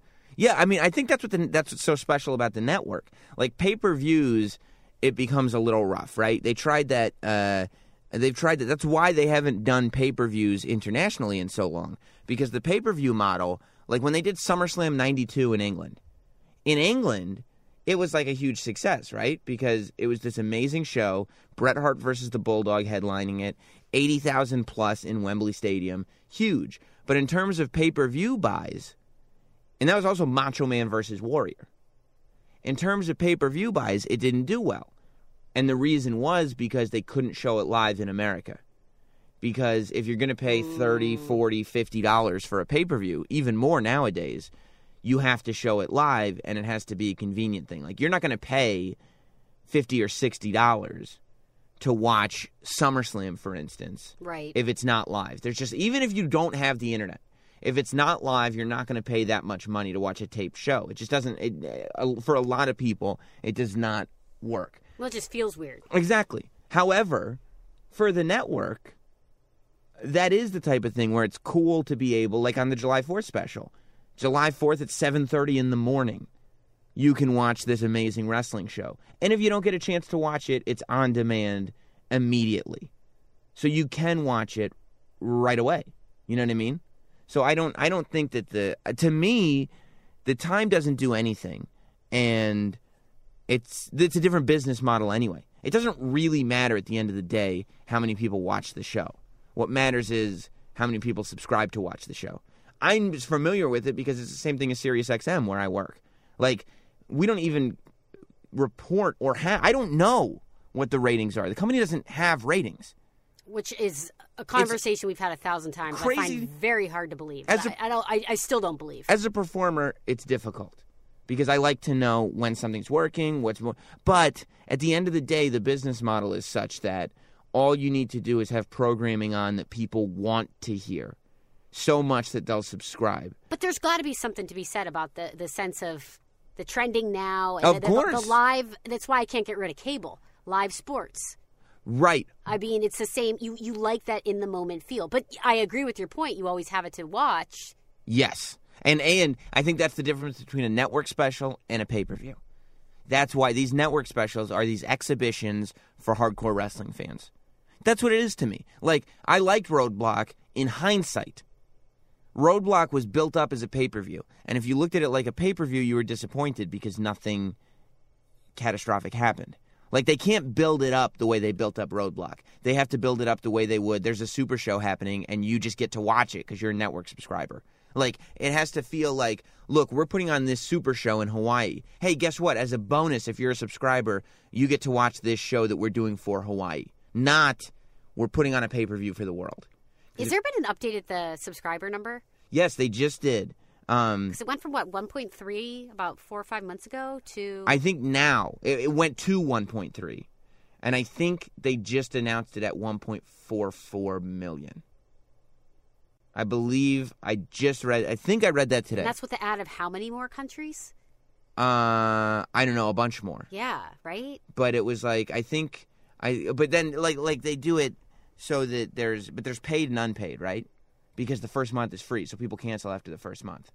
So I think that their net growth over the last quarter is somewhere around the 350,000. See, I have a billion nerdy questions about the business model in that and how they're really cannibalizing themselves on the pay-per-view revenue, but neither here nor there. It's very interesting on the business side. It's a long-term strategy for sure. I would say so. I mean, but it's what I think it's smart. I think it's a risk. It's a big risk, and it is smart. Yeah, I think you're right. I agree with you 100%. It's what HBO is doing. Like, it's not so much what Netflix is doing because Netflix has always been Netflix. It's what HBO is doing. I was watching Silicon Valley over the weekend. Sunday. Well, I watched Silicon Valley Sunday at 1 o'clock in the morning. That's my time to watch Silicon Valley. I think I was watching the same time. Probably. It's a great show. Yep. But I thought to myself, like, I don't remember when was the last time I turned on HBO. And they've made it so you don't have to subscribe to HBO on cable anymore. You can just pay $10 a month, and you get everything HBO has to offer, streaming to watch whenever you want. And is that going to upset cable deals? Probably. People probably would cancel HBO. You know, are they losing money now? I don't know. Possibly. You know, I would guess they would be because they probably make a lot of money off their cable deals. But long term, is it the smart way to go? I think it is. You want to condition people to digesting your product on demand and easily.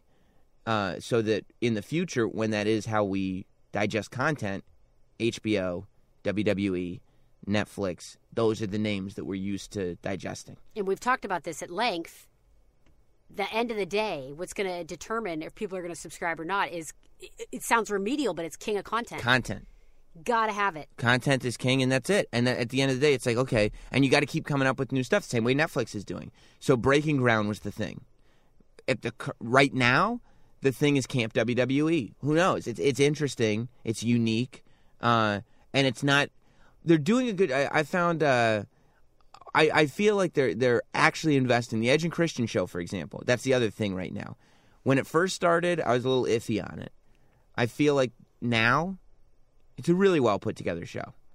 I think Edge and Christian, I think Camp WWE, Swerved has gotten better too. I think all these shows, I feel like they're actually investing some pretty heavy-duty production value. Yeah, but how long do you invest in? And sorry, this conversation's a little nerdy, but... I mean, it's wrestling. It's relevant in the sense that how much longer can they invest in and how much more new content can you have before you're not breaking... That's a public decision if you're on the stock market. And I think that they are in it for the long haul. Because they know. You don't start... there is no end to producing original content, right? You can't keep bleeding money, though. I don't know if they're bleeding. No one knows. Right. We don't know. I'm sure we could look it up and go through the stuff. I don't think that they're bleeding money. I'm sure they're not making pay-per-view big profits, but I still think it's like you have to use the money the company's making to reinvest in the company. And I think this is the best strategy to reinvest in the company. You know, I think the network is and you know, as a tech person that you look at WWE, even without your fandom, and say this is, if you're unbiased, a very forward-thinking company. I use it as an example on air all the time. Right. And to me, that has an intrinsic value. The only thing they have not executed on is I am adamant about bringing back the XFL. Yeah, that I think Without there might... He Hate Me, there's a serious, substantial amount of revenue to be lost. I feel like we're starting to drift into some bias. I'm wondering why there isn't WBF, World Bodybuilding Federation content on the network. Yeah, what's that? Like, I don't understand.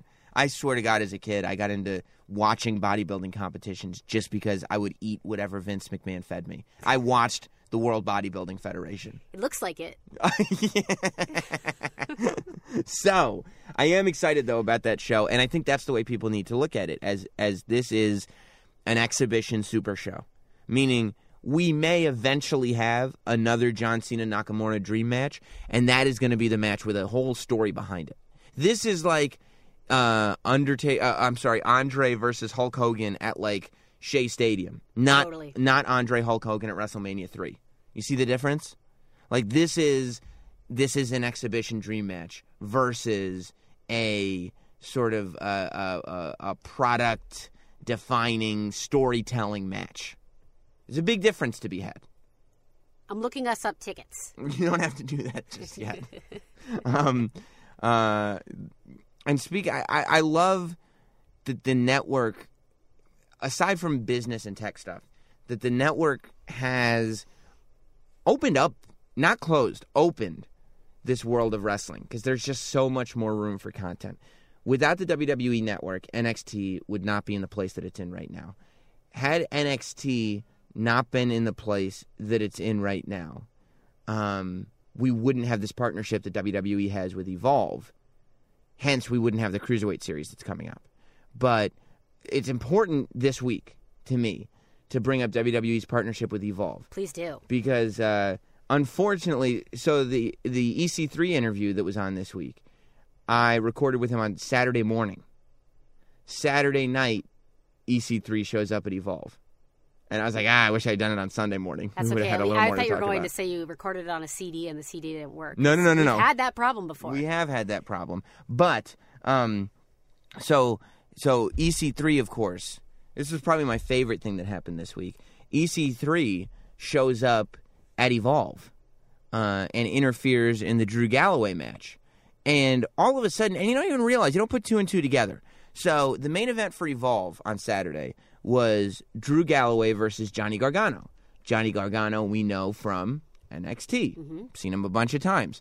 So he's wrestling Drew McIntyre, or Drew Galloway, who we remember as Drew McIntyre, not very well used in WWE, was released as a member of the three-man band, and is now like destroying on the indies, and is the world heavyweight champion of TNA as we speak. So I didn't even really consider it. When I'm looking at Drew Galloway versus Johnny Gargano, I'm not even considering, this is interesting, because now we've got the TNA heavyweight champion wrestling an NXT wrestler, which is pretty close to interpromotional warfare. Johnny Gargano, not signed with NXT, but used on a whatever, that same Ciampa deal. And Drew McIntyre, obviously the TNA champion. It didn't click for me until EC3 interfered in the match. And I'm going, this is amazing. EC3 comes away from it, and he starts cutting a promo about how the ball was dropped with him and with Drew Galloway. So now you've got this scenario where EC3 and Drew Galloway, arguably the top two guys in TNA, and by the way, two guys that weren't necessarily the biggest stars in the world before they got to TNA, and are now TNA stars, are in the ring basically talking about how WWE dropped the ball with them after beating up an NXT guy at a WWE somewhat co-promoted show. It was about as close to interpromotional warfare as you can possibly get. There's no way that we would get this close to having something like that. I mean, it's slightly earth-shattering to me as a wrestling fan. Do you think that was approved? I don't think Evolve is doing anything that WWE isn't approving. I 100% think that it was approved. And I think that is Hunter. That's Triple H. Smart. And his foresight into the way people not only watch wrestling, but consume content in general, right? Look at YouTubers. YouTubers are some of the most successful people in entertainment right now. And they're doing it themselves. I mean, these are people with millions and millions of fans on products that they've created. They're just doing these YouTube videos. YouTubers tend to not be competitive with each other. You don't see YouTubers like the way radio was back in the day. You come on and do a morning show, you're going to attack whatever the top morning show is in your area to try to get their listeners, and it's a fight and it's a war, and it's great. But nowadays, YouTubers, for instance, are not attacking each other. YouTubers collaborate. YouTubers go, well, you have an audience and I have an audience. If I do a video with you and you do a video with me, then why don't we'll actually share an audience. Both of our audiences get bigger, and that's better for both of us. And I think that is a mentality that is new. That's why I have Peter Rosenberg from Cheap Heat on my Sirius show, and I would have him on this show. Because it's like it's not a competition. You're putting products out there. You're not head-to-head, and people can consume both. And if you can get people talking, that is not at the expense of your product. And the old way of thinking is you bury the other wrestling promotion and you make yourselves look better, as opposed to, what if we just get people talking? Or as I like to say, there's enough to go around. Right. And this goes back to what I was saying last week, which is bringing guys in like Eric Young, open up the wrestling world, and will make all shows better. Because WWE is actually lending TNA credibility now. And I don't know if they intended to. I don't know if that's why they're doing it, because they're also getting something out of it. But when WWE brings... And Bobby Roode, they just announced this week, is going to be on the NXT UK tour. Bobby Roode is wrestling as Bobby Roode, former TNA World Champion, is going to be on the UK tour. So it's like when you have guys like Bobby Roode and Eric Young and Samoa Joe and AJ Styles, and all these guys are using the same names they used in TNA, same basic characters they used in TNA, even James Storm a couple months back. It does lend credibility to TNA, and it does allow TNA an opportunity to become an even better product. It also gives the wrestlers in TNA a mentality that we have a place to go. EC3 can sit there and say, well, when my contract runs out, who knows?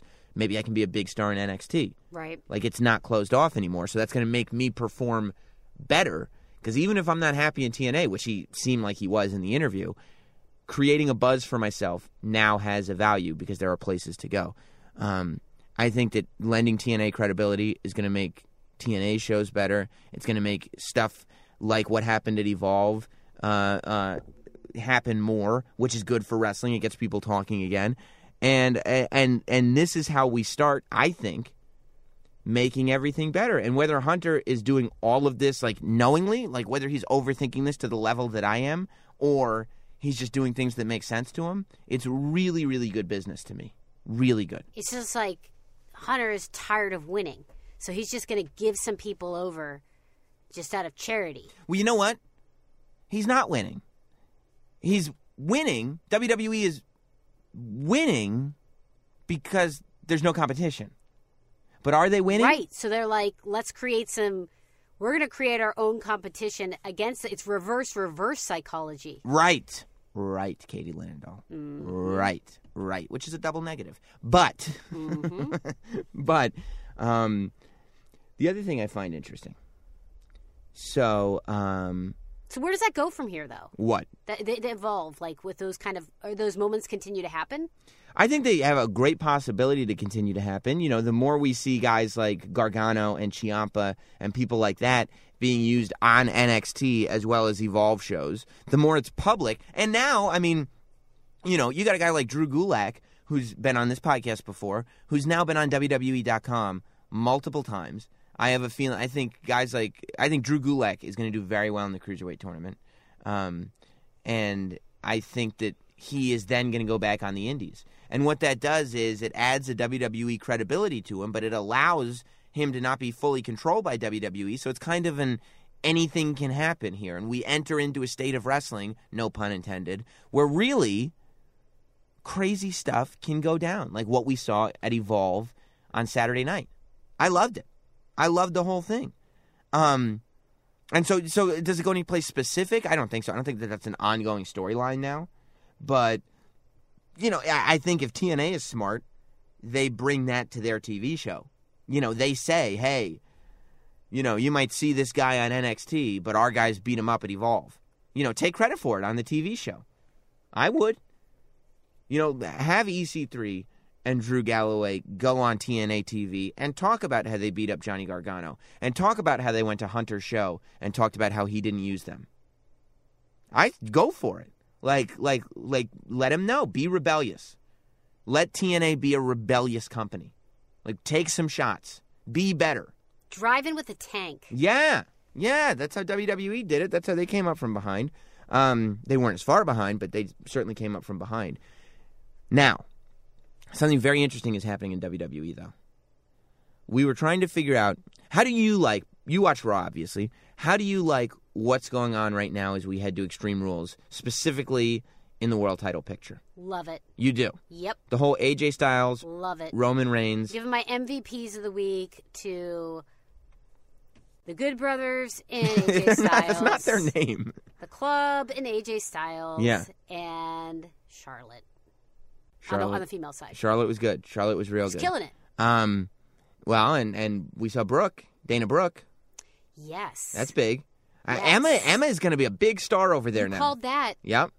I love it's those little gloves. I love everything Emma's doing at the moment. But what's interesting is the Club is now, it's not AJ Styles and the Club.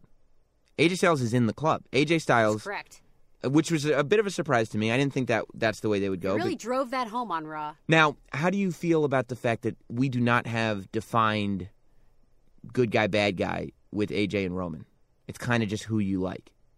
I mean, technically, Roman Reigns is the good guy and AJ Styles is the bad guy, but it's not good guy, bad guy. It's like just who do you like? There's just two groups, and they do things differently, and they're both kind of... Roman Reigns is in it for himself, one versus all. He's not a good guy, bad guy. He's the guy.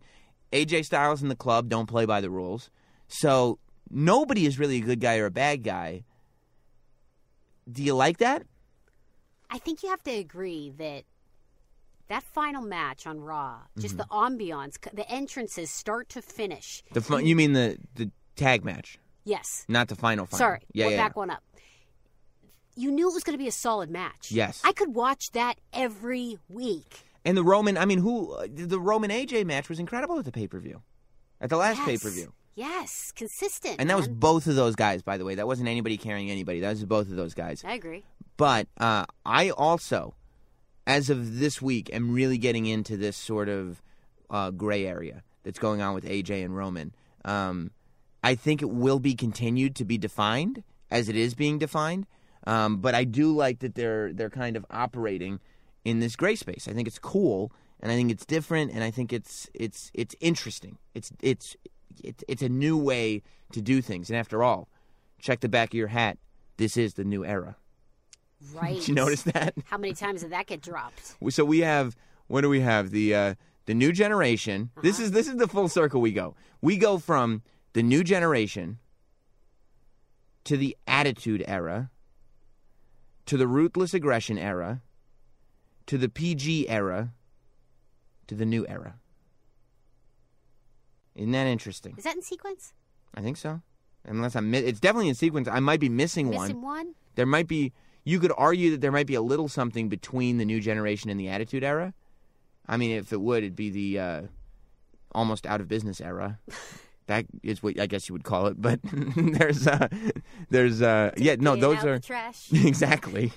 Those are the eras as I see them, and I like that they're embracing that this is a new era. And in a minute, I want to talk about the guys that are coming back, because Vince McMahon said in a conference call a lot of guys are coming back soon, and WWE is prepared to have more talent on the roster than they've ever had before. Before we get there, the Club. This is very important. I thought you were going to talk about Hornswoggle's release with that. We should talk about the releases, but the Club is important because the Club got a major emphasis on Monday Night Raw. At the same time, the WWE didn't sign the Bullet Club. The Bullet Club still exists. And I watched Global Wars, the Ring of Honor pay-per-view, Sunday, on a whim. I ordered it, and it was great. It was really, really good. Our pal Dalton Castle. Your pal? Number one. You corrected me. Number one contender. You don't want to be one of the boys? Nope. Oh. Number one contender for the television title now. Amazing tag title match between Briscoes and War Machine. And great to see Colt Cabana back against Jay. For Naito, my new favorite Japanese dude. I mean, I knew he was great before, but I love him. And Colt Cabana versus Jay Lethal. And I don't want to be that guy, but I did see it coming. Ends. So the Young Bucks, before the pay-per-view, they go, there's going to be the world's biggest super kick party, and a new member of the Bullet Club is coming. So they do their 8-man tag, Bullet Club. Bullet Club wins. No super kicks are thrown. No new member. So I go, obviously, this is... honestly, I said, well, obviously, Adam Cole is joining the Bullet Club at the end of the show. That's what I said in my head. Because Adam Cole has been off TV with people speculating that he was going to NXT. But I thought this was Ring of Honor being genius again and working the internet a little bit. And it turns out they were. Because the lights go out in the middle of the main event. Colt Cabana, after 5 years, 7 years, however long it's been, is back in Ring of Honor, trying to be the champion finally for the first time ever. Lights go out. Jay Lethal and Colt Cabana, nowhere to be seen. The lights come back on. Young Bucks are out there. They've got 2 Bullet Club shirts. They throw the shirts to Cabana and Jay Lethal. You're saying to yourself, are Cabana and Jay Lethal now in the Bullet Club? Lights go out again. Who's there between the Young Bucks when the lights come back? Adam Cole, baby. Baby. Another friend of the podcast. And it was great. It was very NWO. I mean, it was like an episode of Nitro. It was like Bash at the Beach. It was very, not the Hawaiian one. It was very, very old school WCW. But that's what the Bullet Club is. It's a bunch of NWO wrestling fans getting to relive their fantasies. And that's, I think, one of the things that makes it attractive. But I think Adam Cole is a great addition to the Bullet Club. I'm telling you, and I said this, I hope when it happens everybody gives me credit, because I said this on the podcast a year ago. I said it a month ago. Adam Cole is going to be one of these giant stars. He's the best at everything. He's great. You trust me on that, Linendahl. Adam Cole is going to be just one of the big stars. I will trust you on that. And not as a aside, but just last week alone, not to talk you up, Sam, but the acknowledgement of 7 feet tall. I mean, you make some really weird but on-spot predictions. We could talk about Big Cass, too. But my point is, trust your predictions for the most part. I appreciate that. So Adam Cole is now in the Bullet Club. So it's interesting to see that WWE is doing what kind of TNA gets criticized for, right? WWE is now taking a gimmick from another place and just kind of reusing it, even though the other place is still doing it. So the Bullet Club exists in New Japan and Ring of Honor. Obviously, they have a partnership, so that's how that works. But it's another thing where I think it's going to work. I love seeing Gallows, Anderson, and AJ Styles together. I would probably have come up with a different name than the club. The Good Brothers. Good Brothers, at least it's a different name. I'll give you that. But I think now WWE has also decided to lend credibility to Ring of Honor, amazingly enough. Because now you're going to see the Bullet Club, and people are going to be like, oh, yeah, that's what the club is based on. Oh, yeah. That's the club is like a bootleg version of the Bullet Club. When I was in high school, I would have said, yeah, the club on Raw is a bootleg version of the Bullet Club. That's what they are. They're the bootleg club. That's what it is. Even though these are the founding members, right? Yeah. But they're not the Bullet Club anymore. They left the Bullet Club. That's why they're the club. Right. But the Bullet Club is still there. And now it's super cool because now it's not just it's Kenny Omega, who's the man, Adam Cole, who's my favorite wrestler ever. Everybody knows this by now. And the Bucks, who are the coolest tag team in the world at the moment. So what's your point? That it's interesting that WWE decides to do something that is obviously derivative of something that's already being done, even though not on WWE TV, you could argue on a higher level, as opposed to and yes, Gallows, Anderson, AJ Styles look like much bigger stars than the people in the Bullet Club. 100%, no doubt about that. But what the Bullet Club did at Ring of Honor is still cooler, which is important, the cool factor. What the Bullet Club is doing is still cooler than what the club is doing at the moment. So, as much as you're signing over Bullet Club members, like they signed over their 4 New Japan guys, obviously to make an impact with the hardcore wrestling fans, right? With all the sort of smart marks. So, I'm wondering if that will still be effective. I think it will be to an extent, but it's just interesting to note that the Bullet Club still exists and is existing in America and is still... Would you have just done things completely different? If I were... Instead of doing the club at all, would you have just, like, shifted gears? Yeah, I probably would have done something different. I wouldn't have... I might have teamed them together. I probably would have recreated the Shield, because that's my creation if I'm WWE. I probably would have recreated the Shield with Gallows, Anderson, and Roman. Oh, that's a pretty good idea, dude. That's probably what I would have done. I would have been like the Shield 2.0, Gallows, Anderson, and Roman. Because, by the way, Gallows and Anderson can both be stars. So, it's again, you're doing what you did before. That's probably what I would have done to avoid, and then forget it. Let the Bullet Club be the past. We're the future. That's what I would have done. And that discredits the Ring of Honor Bullet Club a little bit, because that's the past. We're moving on. And then, and then you've got and then maybe Finn Balor comes out to help AJ to be like, what are you guys doing? You're not the Shield. You remember this? And he just throws up the gun symbols. And you're still playing on that Bullet Club history, but the Bullet Club is history. Not a total move for potential Balor Club. Mm-hmm. So we have the Balor Club, the Bullet Club, and Sam's Club. That's what I would have named them, Sam's Club. Mm-hmm. I would have booked myself as the leader and put my hands up as guns and be like, Sam's Club. Be like, y'all got a membership? You can't come through these doors. Exactly. Let me see your card. Who do you think people think you are? Right. Sam's Club. Sam's Club. Sam's Club. You can't beat us. Nope. No way. No sirree, Bob. How about Big Cass being used as a giant on Raw? Were you dying? Loved it. But did you also think that what I was thinking, like, they're acknowledging that he's 7 feet tall? I was like, that's it. Are we crazy? Are we delusional? That maybe, look. Well, the answer's yes. But in that regards, come on, man. I'm always happy to see the things that I think should be happening. I slow clapped you. Happening. And by the way, Cass was standing next to Jericho like a 7-foot-tall man stands. And Jericho, to his credit, was reacting to Big Cass like one would react to a 7-foot-tall guy. Jericho's looking up at him. Even when Stephanie said 7 foot tall, she puts her hand up in the air. Jericho looks up at it. It's highlighted. Cass is a giant. And when Enzo comes back, and I saw some people are worried like Cass is going to be this big star and Enzo's going to get... Like, Enzo, as Dusty Rhodes once said, just hand him a mic, baby. Like, Enzo's always going to be fine. So, and I think Enzo and Cass are going to be great. I don't even foresee that at the moment. Right, I don't think that's when you have like a Sin Cara, Kalisto moment, you're like, geez, that's not going to... I don't see that No, happening. me neither. They fill each other. They're good balance. Exactly. That's exactly right. If anything, I think that this individual time... Enzo's got it. Enzo's ready whenever you are. Enzo has it. He's done. He's out of the oven. This time that he's injured is beneficial to both him and Cass, because it's allowing Cass to feel more comfortable by himself.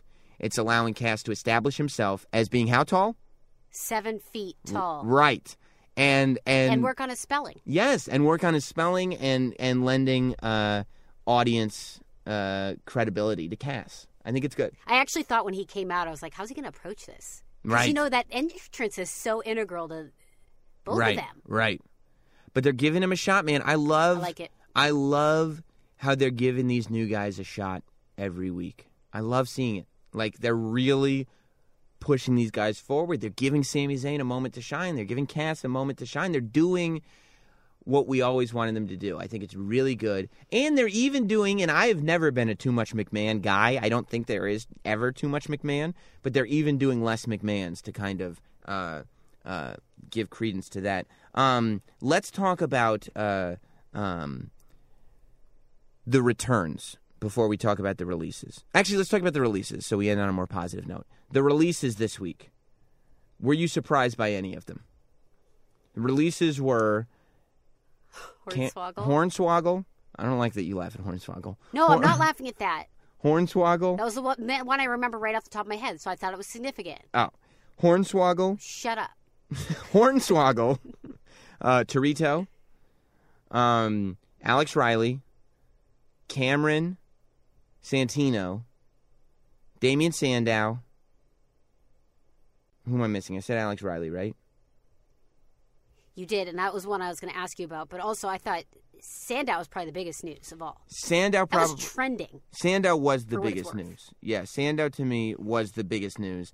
If only because he was technically on the active roster.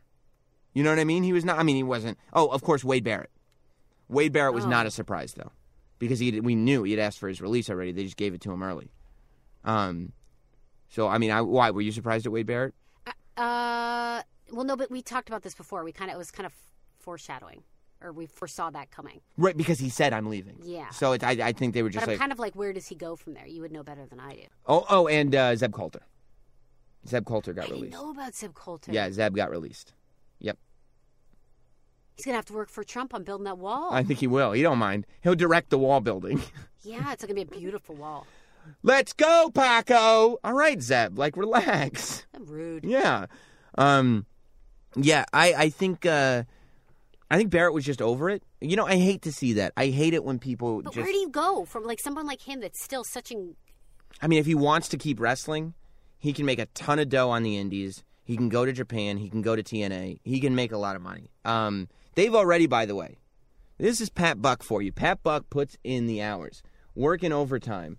Pat Buck decided to book Hornswoggle, Damian Sandow, and Zeb Coulter are already... Their first outside of WWE event is going to be the Wrestle Pro show. You serious? On June 11th. Yep. All three of those at Wrestle Pro on June 11th. You serious, Clark? Yeah. Going to that. So I think TNA needs to sign Damian Sandow. That's the no-brainer. Well, I think, going back, almost over a year now, he always had that potential, and then it just got so weird after the whole Mizdow thing.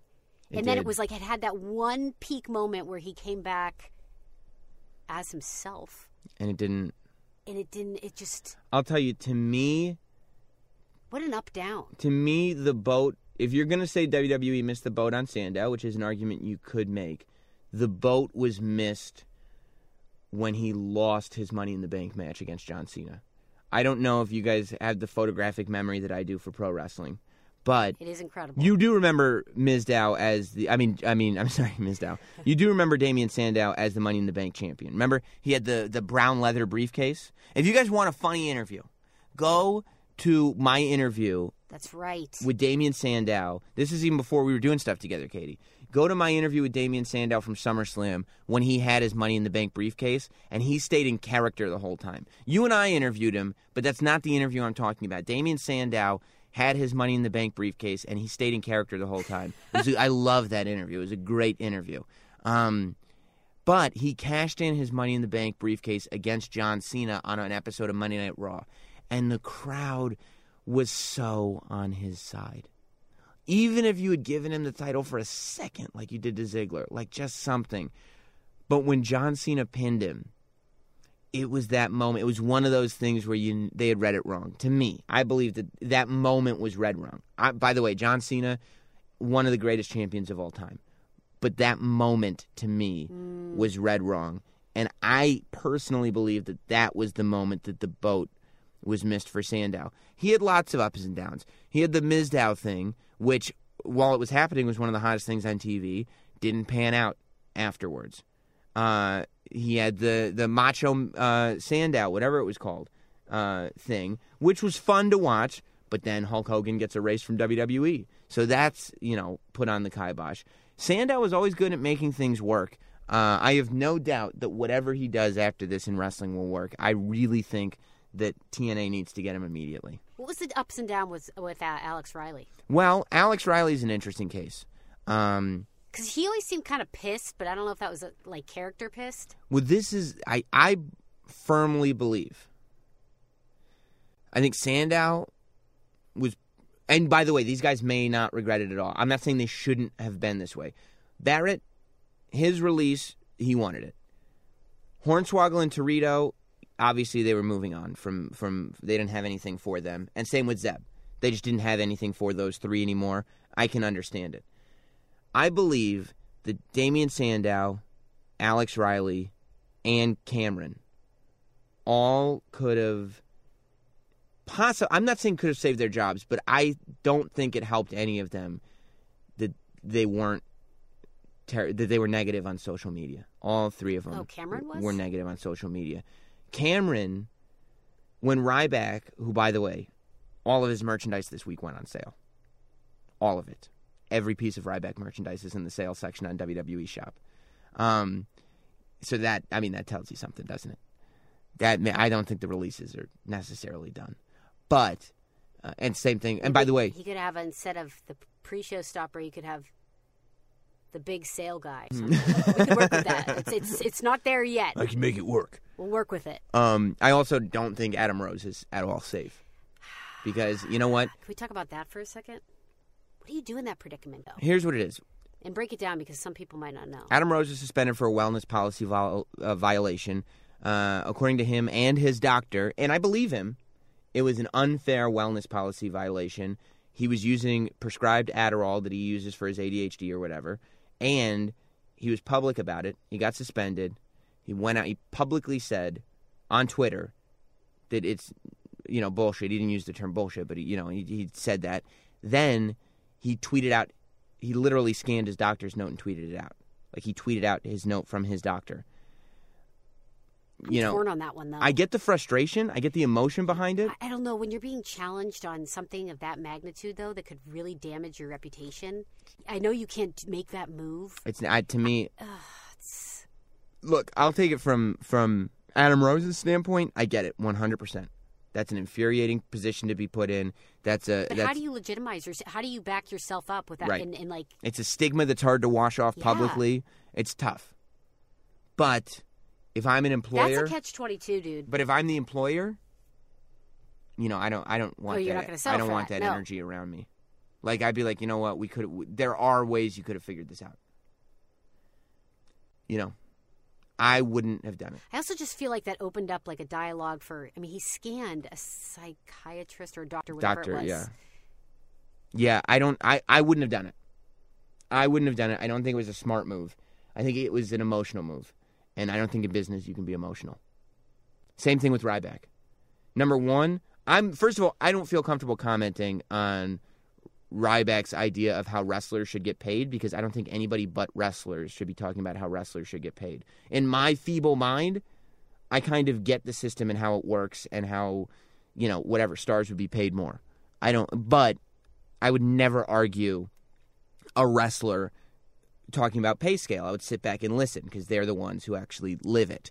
But I certainly wouldn't write an essay about, what my problem was with WWE if I think had... at the end of the day, too, we all have frustrations with companies that we work for. I mean, it's inevitable. If you don't, there's something wrong. Right. You're And there's a way to do it, and there's, to get that specific and everything. So I think that's going to end up being a problem for Ryback and for Adam Rose. I think Cameron tweeted out a thing to Ryback that said, here, like agreed with what Ryback was saying. Like, she publicly supported Ryback's essay about what WWE is doing wrong. Dumb move to me. Very dumb move. Very. Yeah. And then wrote an essay about how she was being cyberbullied because people didn't like that she agreed with Ryback. And it's like, Cameron, like, you can't take a position on something like that wholeheartedly and then be surprised that people disagree with you. But I think that did her in. I think, Sandow constantly trying to get the fans on Twitter to rally against what WWE had for him and try to force their hand. I think that there's a delicate way to do that, and I think Sandow wasn't all that delicate about it, and maybe he didn't want to be delicate about it, and that's fine, but I don't think that did him any favors. And Alex Riley... So Alex Riley is an interesting story. because he was like brought in as kind of a blue chipper. You remember he was Miz's guy, and when Miz was in the main event of WrestleMania, he was with him at ringside. Right. And he was like looked at as going to be a big thing. And much like Mizdow, he parted ways with Miz and became a babyface because everybody was chanting for Alex Riley when he was at ringside with the Miz. By the way, both those cases go to my point last week about the Miz being one of the best heels in the company. The fact that he can gain, as a heel, can gain sympathy for the people that he has at ringside with him. That's the only reason why Virgil became a star. Virgil is terrible, but the only reason why he became a star was because Ted DiBiase was such a good heel. Because Ted DiBiase could gain sympathy for the guy that is at ringside with him. So that's what The Miz was able to do for both Sandow and Alex Riley. Alex Riley ends up not panning out for whatever reason. They take him off TV. He's not doing anything. He ends up commentating. He ends up doing pre-shows. He ends up back wrestling at NXT. But constantly is writing tweets, whether it's part of his Riley Rage character or not. He's constantly writing tweets about how much more work he's doing than people that are getting pushed ahead of him. Was that real? I mean, nobody's asking him to do it. It's not part of a gimmick.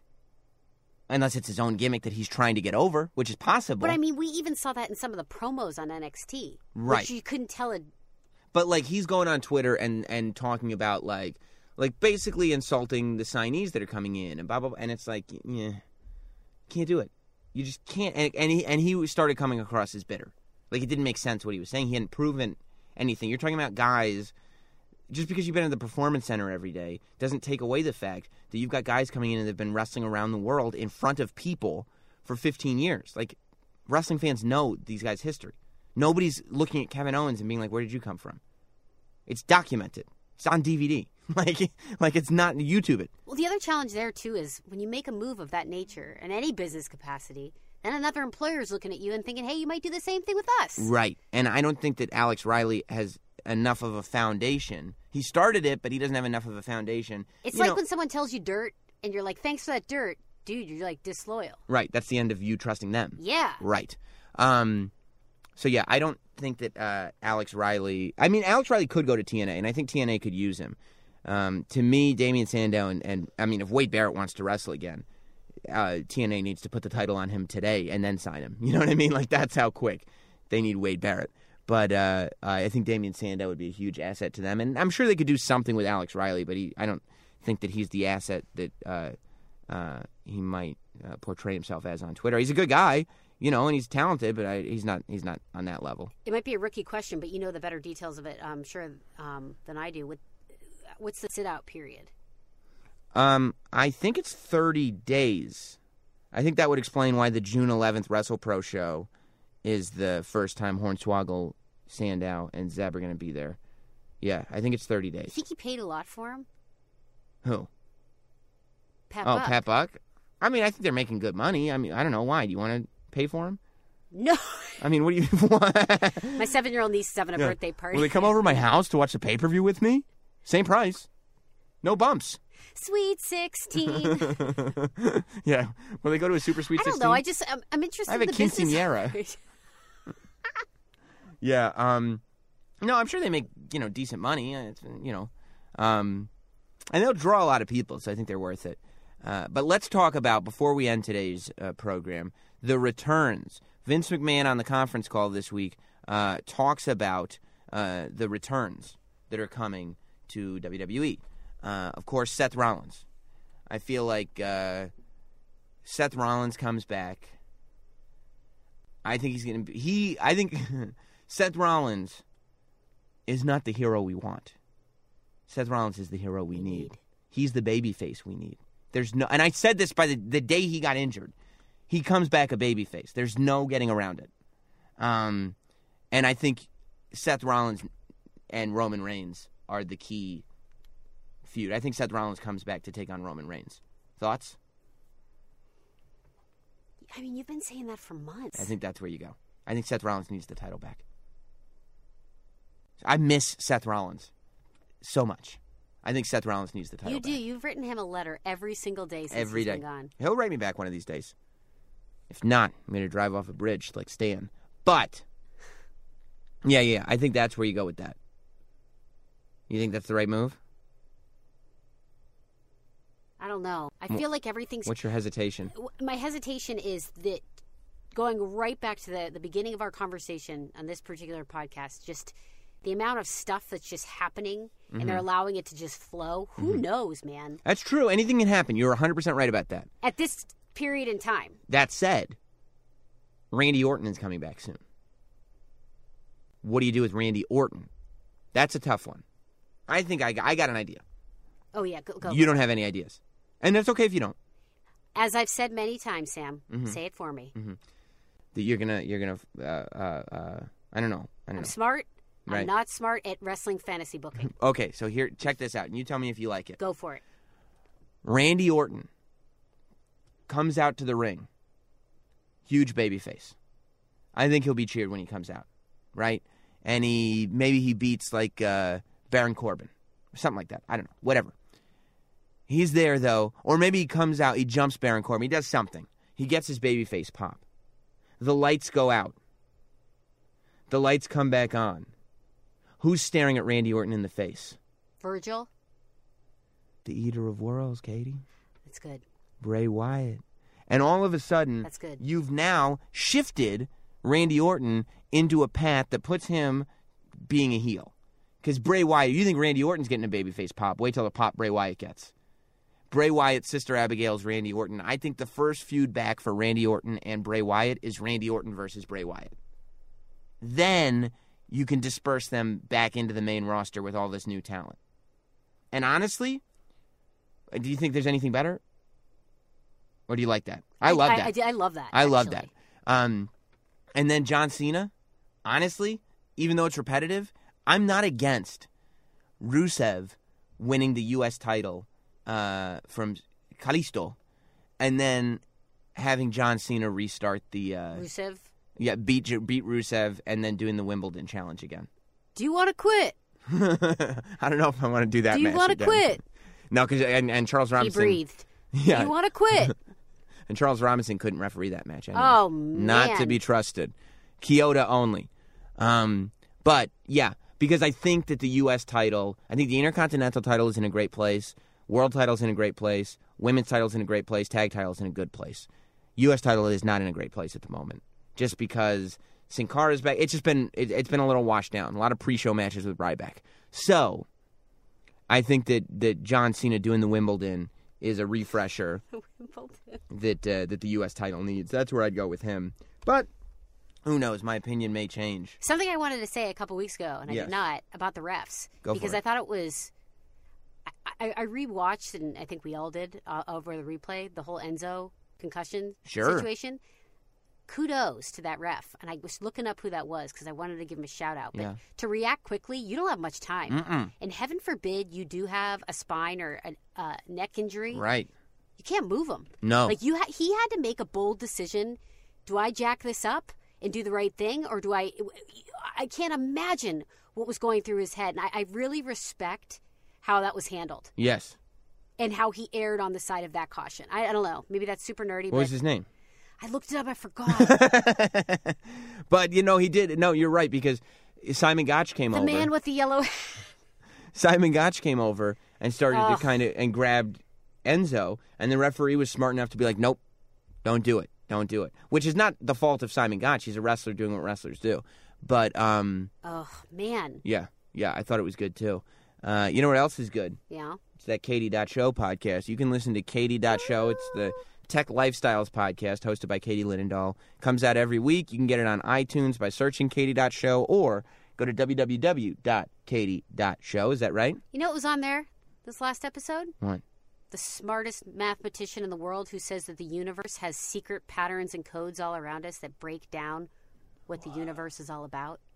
Check that out. You can get smarter. And for everything else that you don't need to get smarter for, you can go to notsam.com. Daily YouTube uploads now. I'm my own boss, and I've increased my workload. I've now committed to daily YouTube uploads. Every day there's a different video that goes up. It's good stuff. Monday through Friday.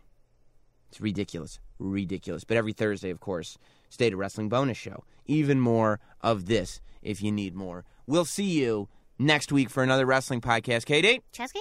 Before we go, I want to remind you about all those times when we need a little extra money. I've got an easy way that's going to solve all your problems. Uber. You can drive with them. You see, it's a smartphone app that connects riders with drivers.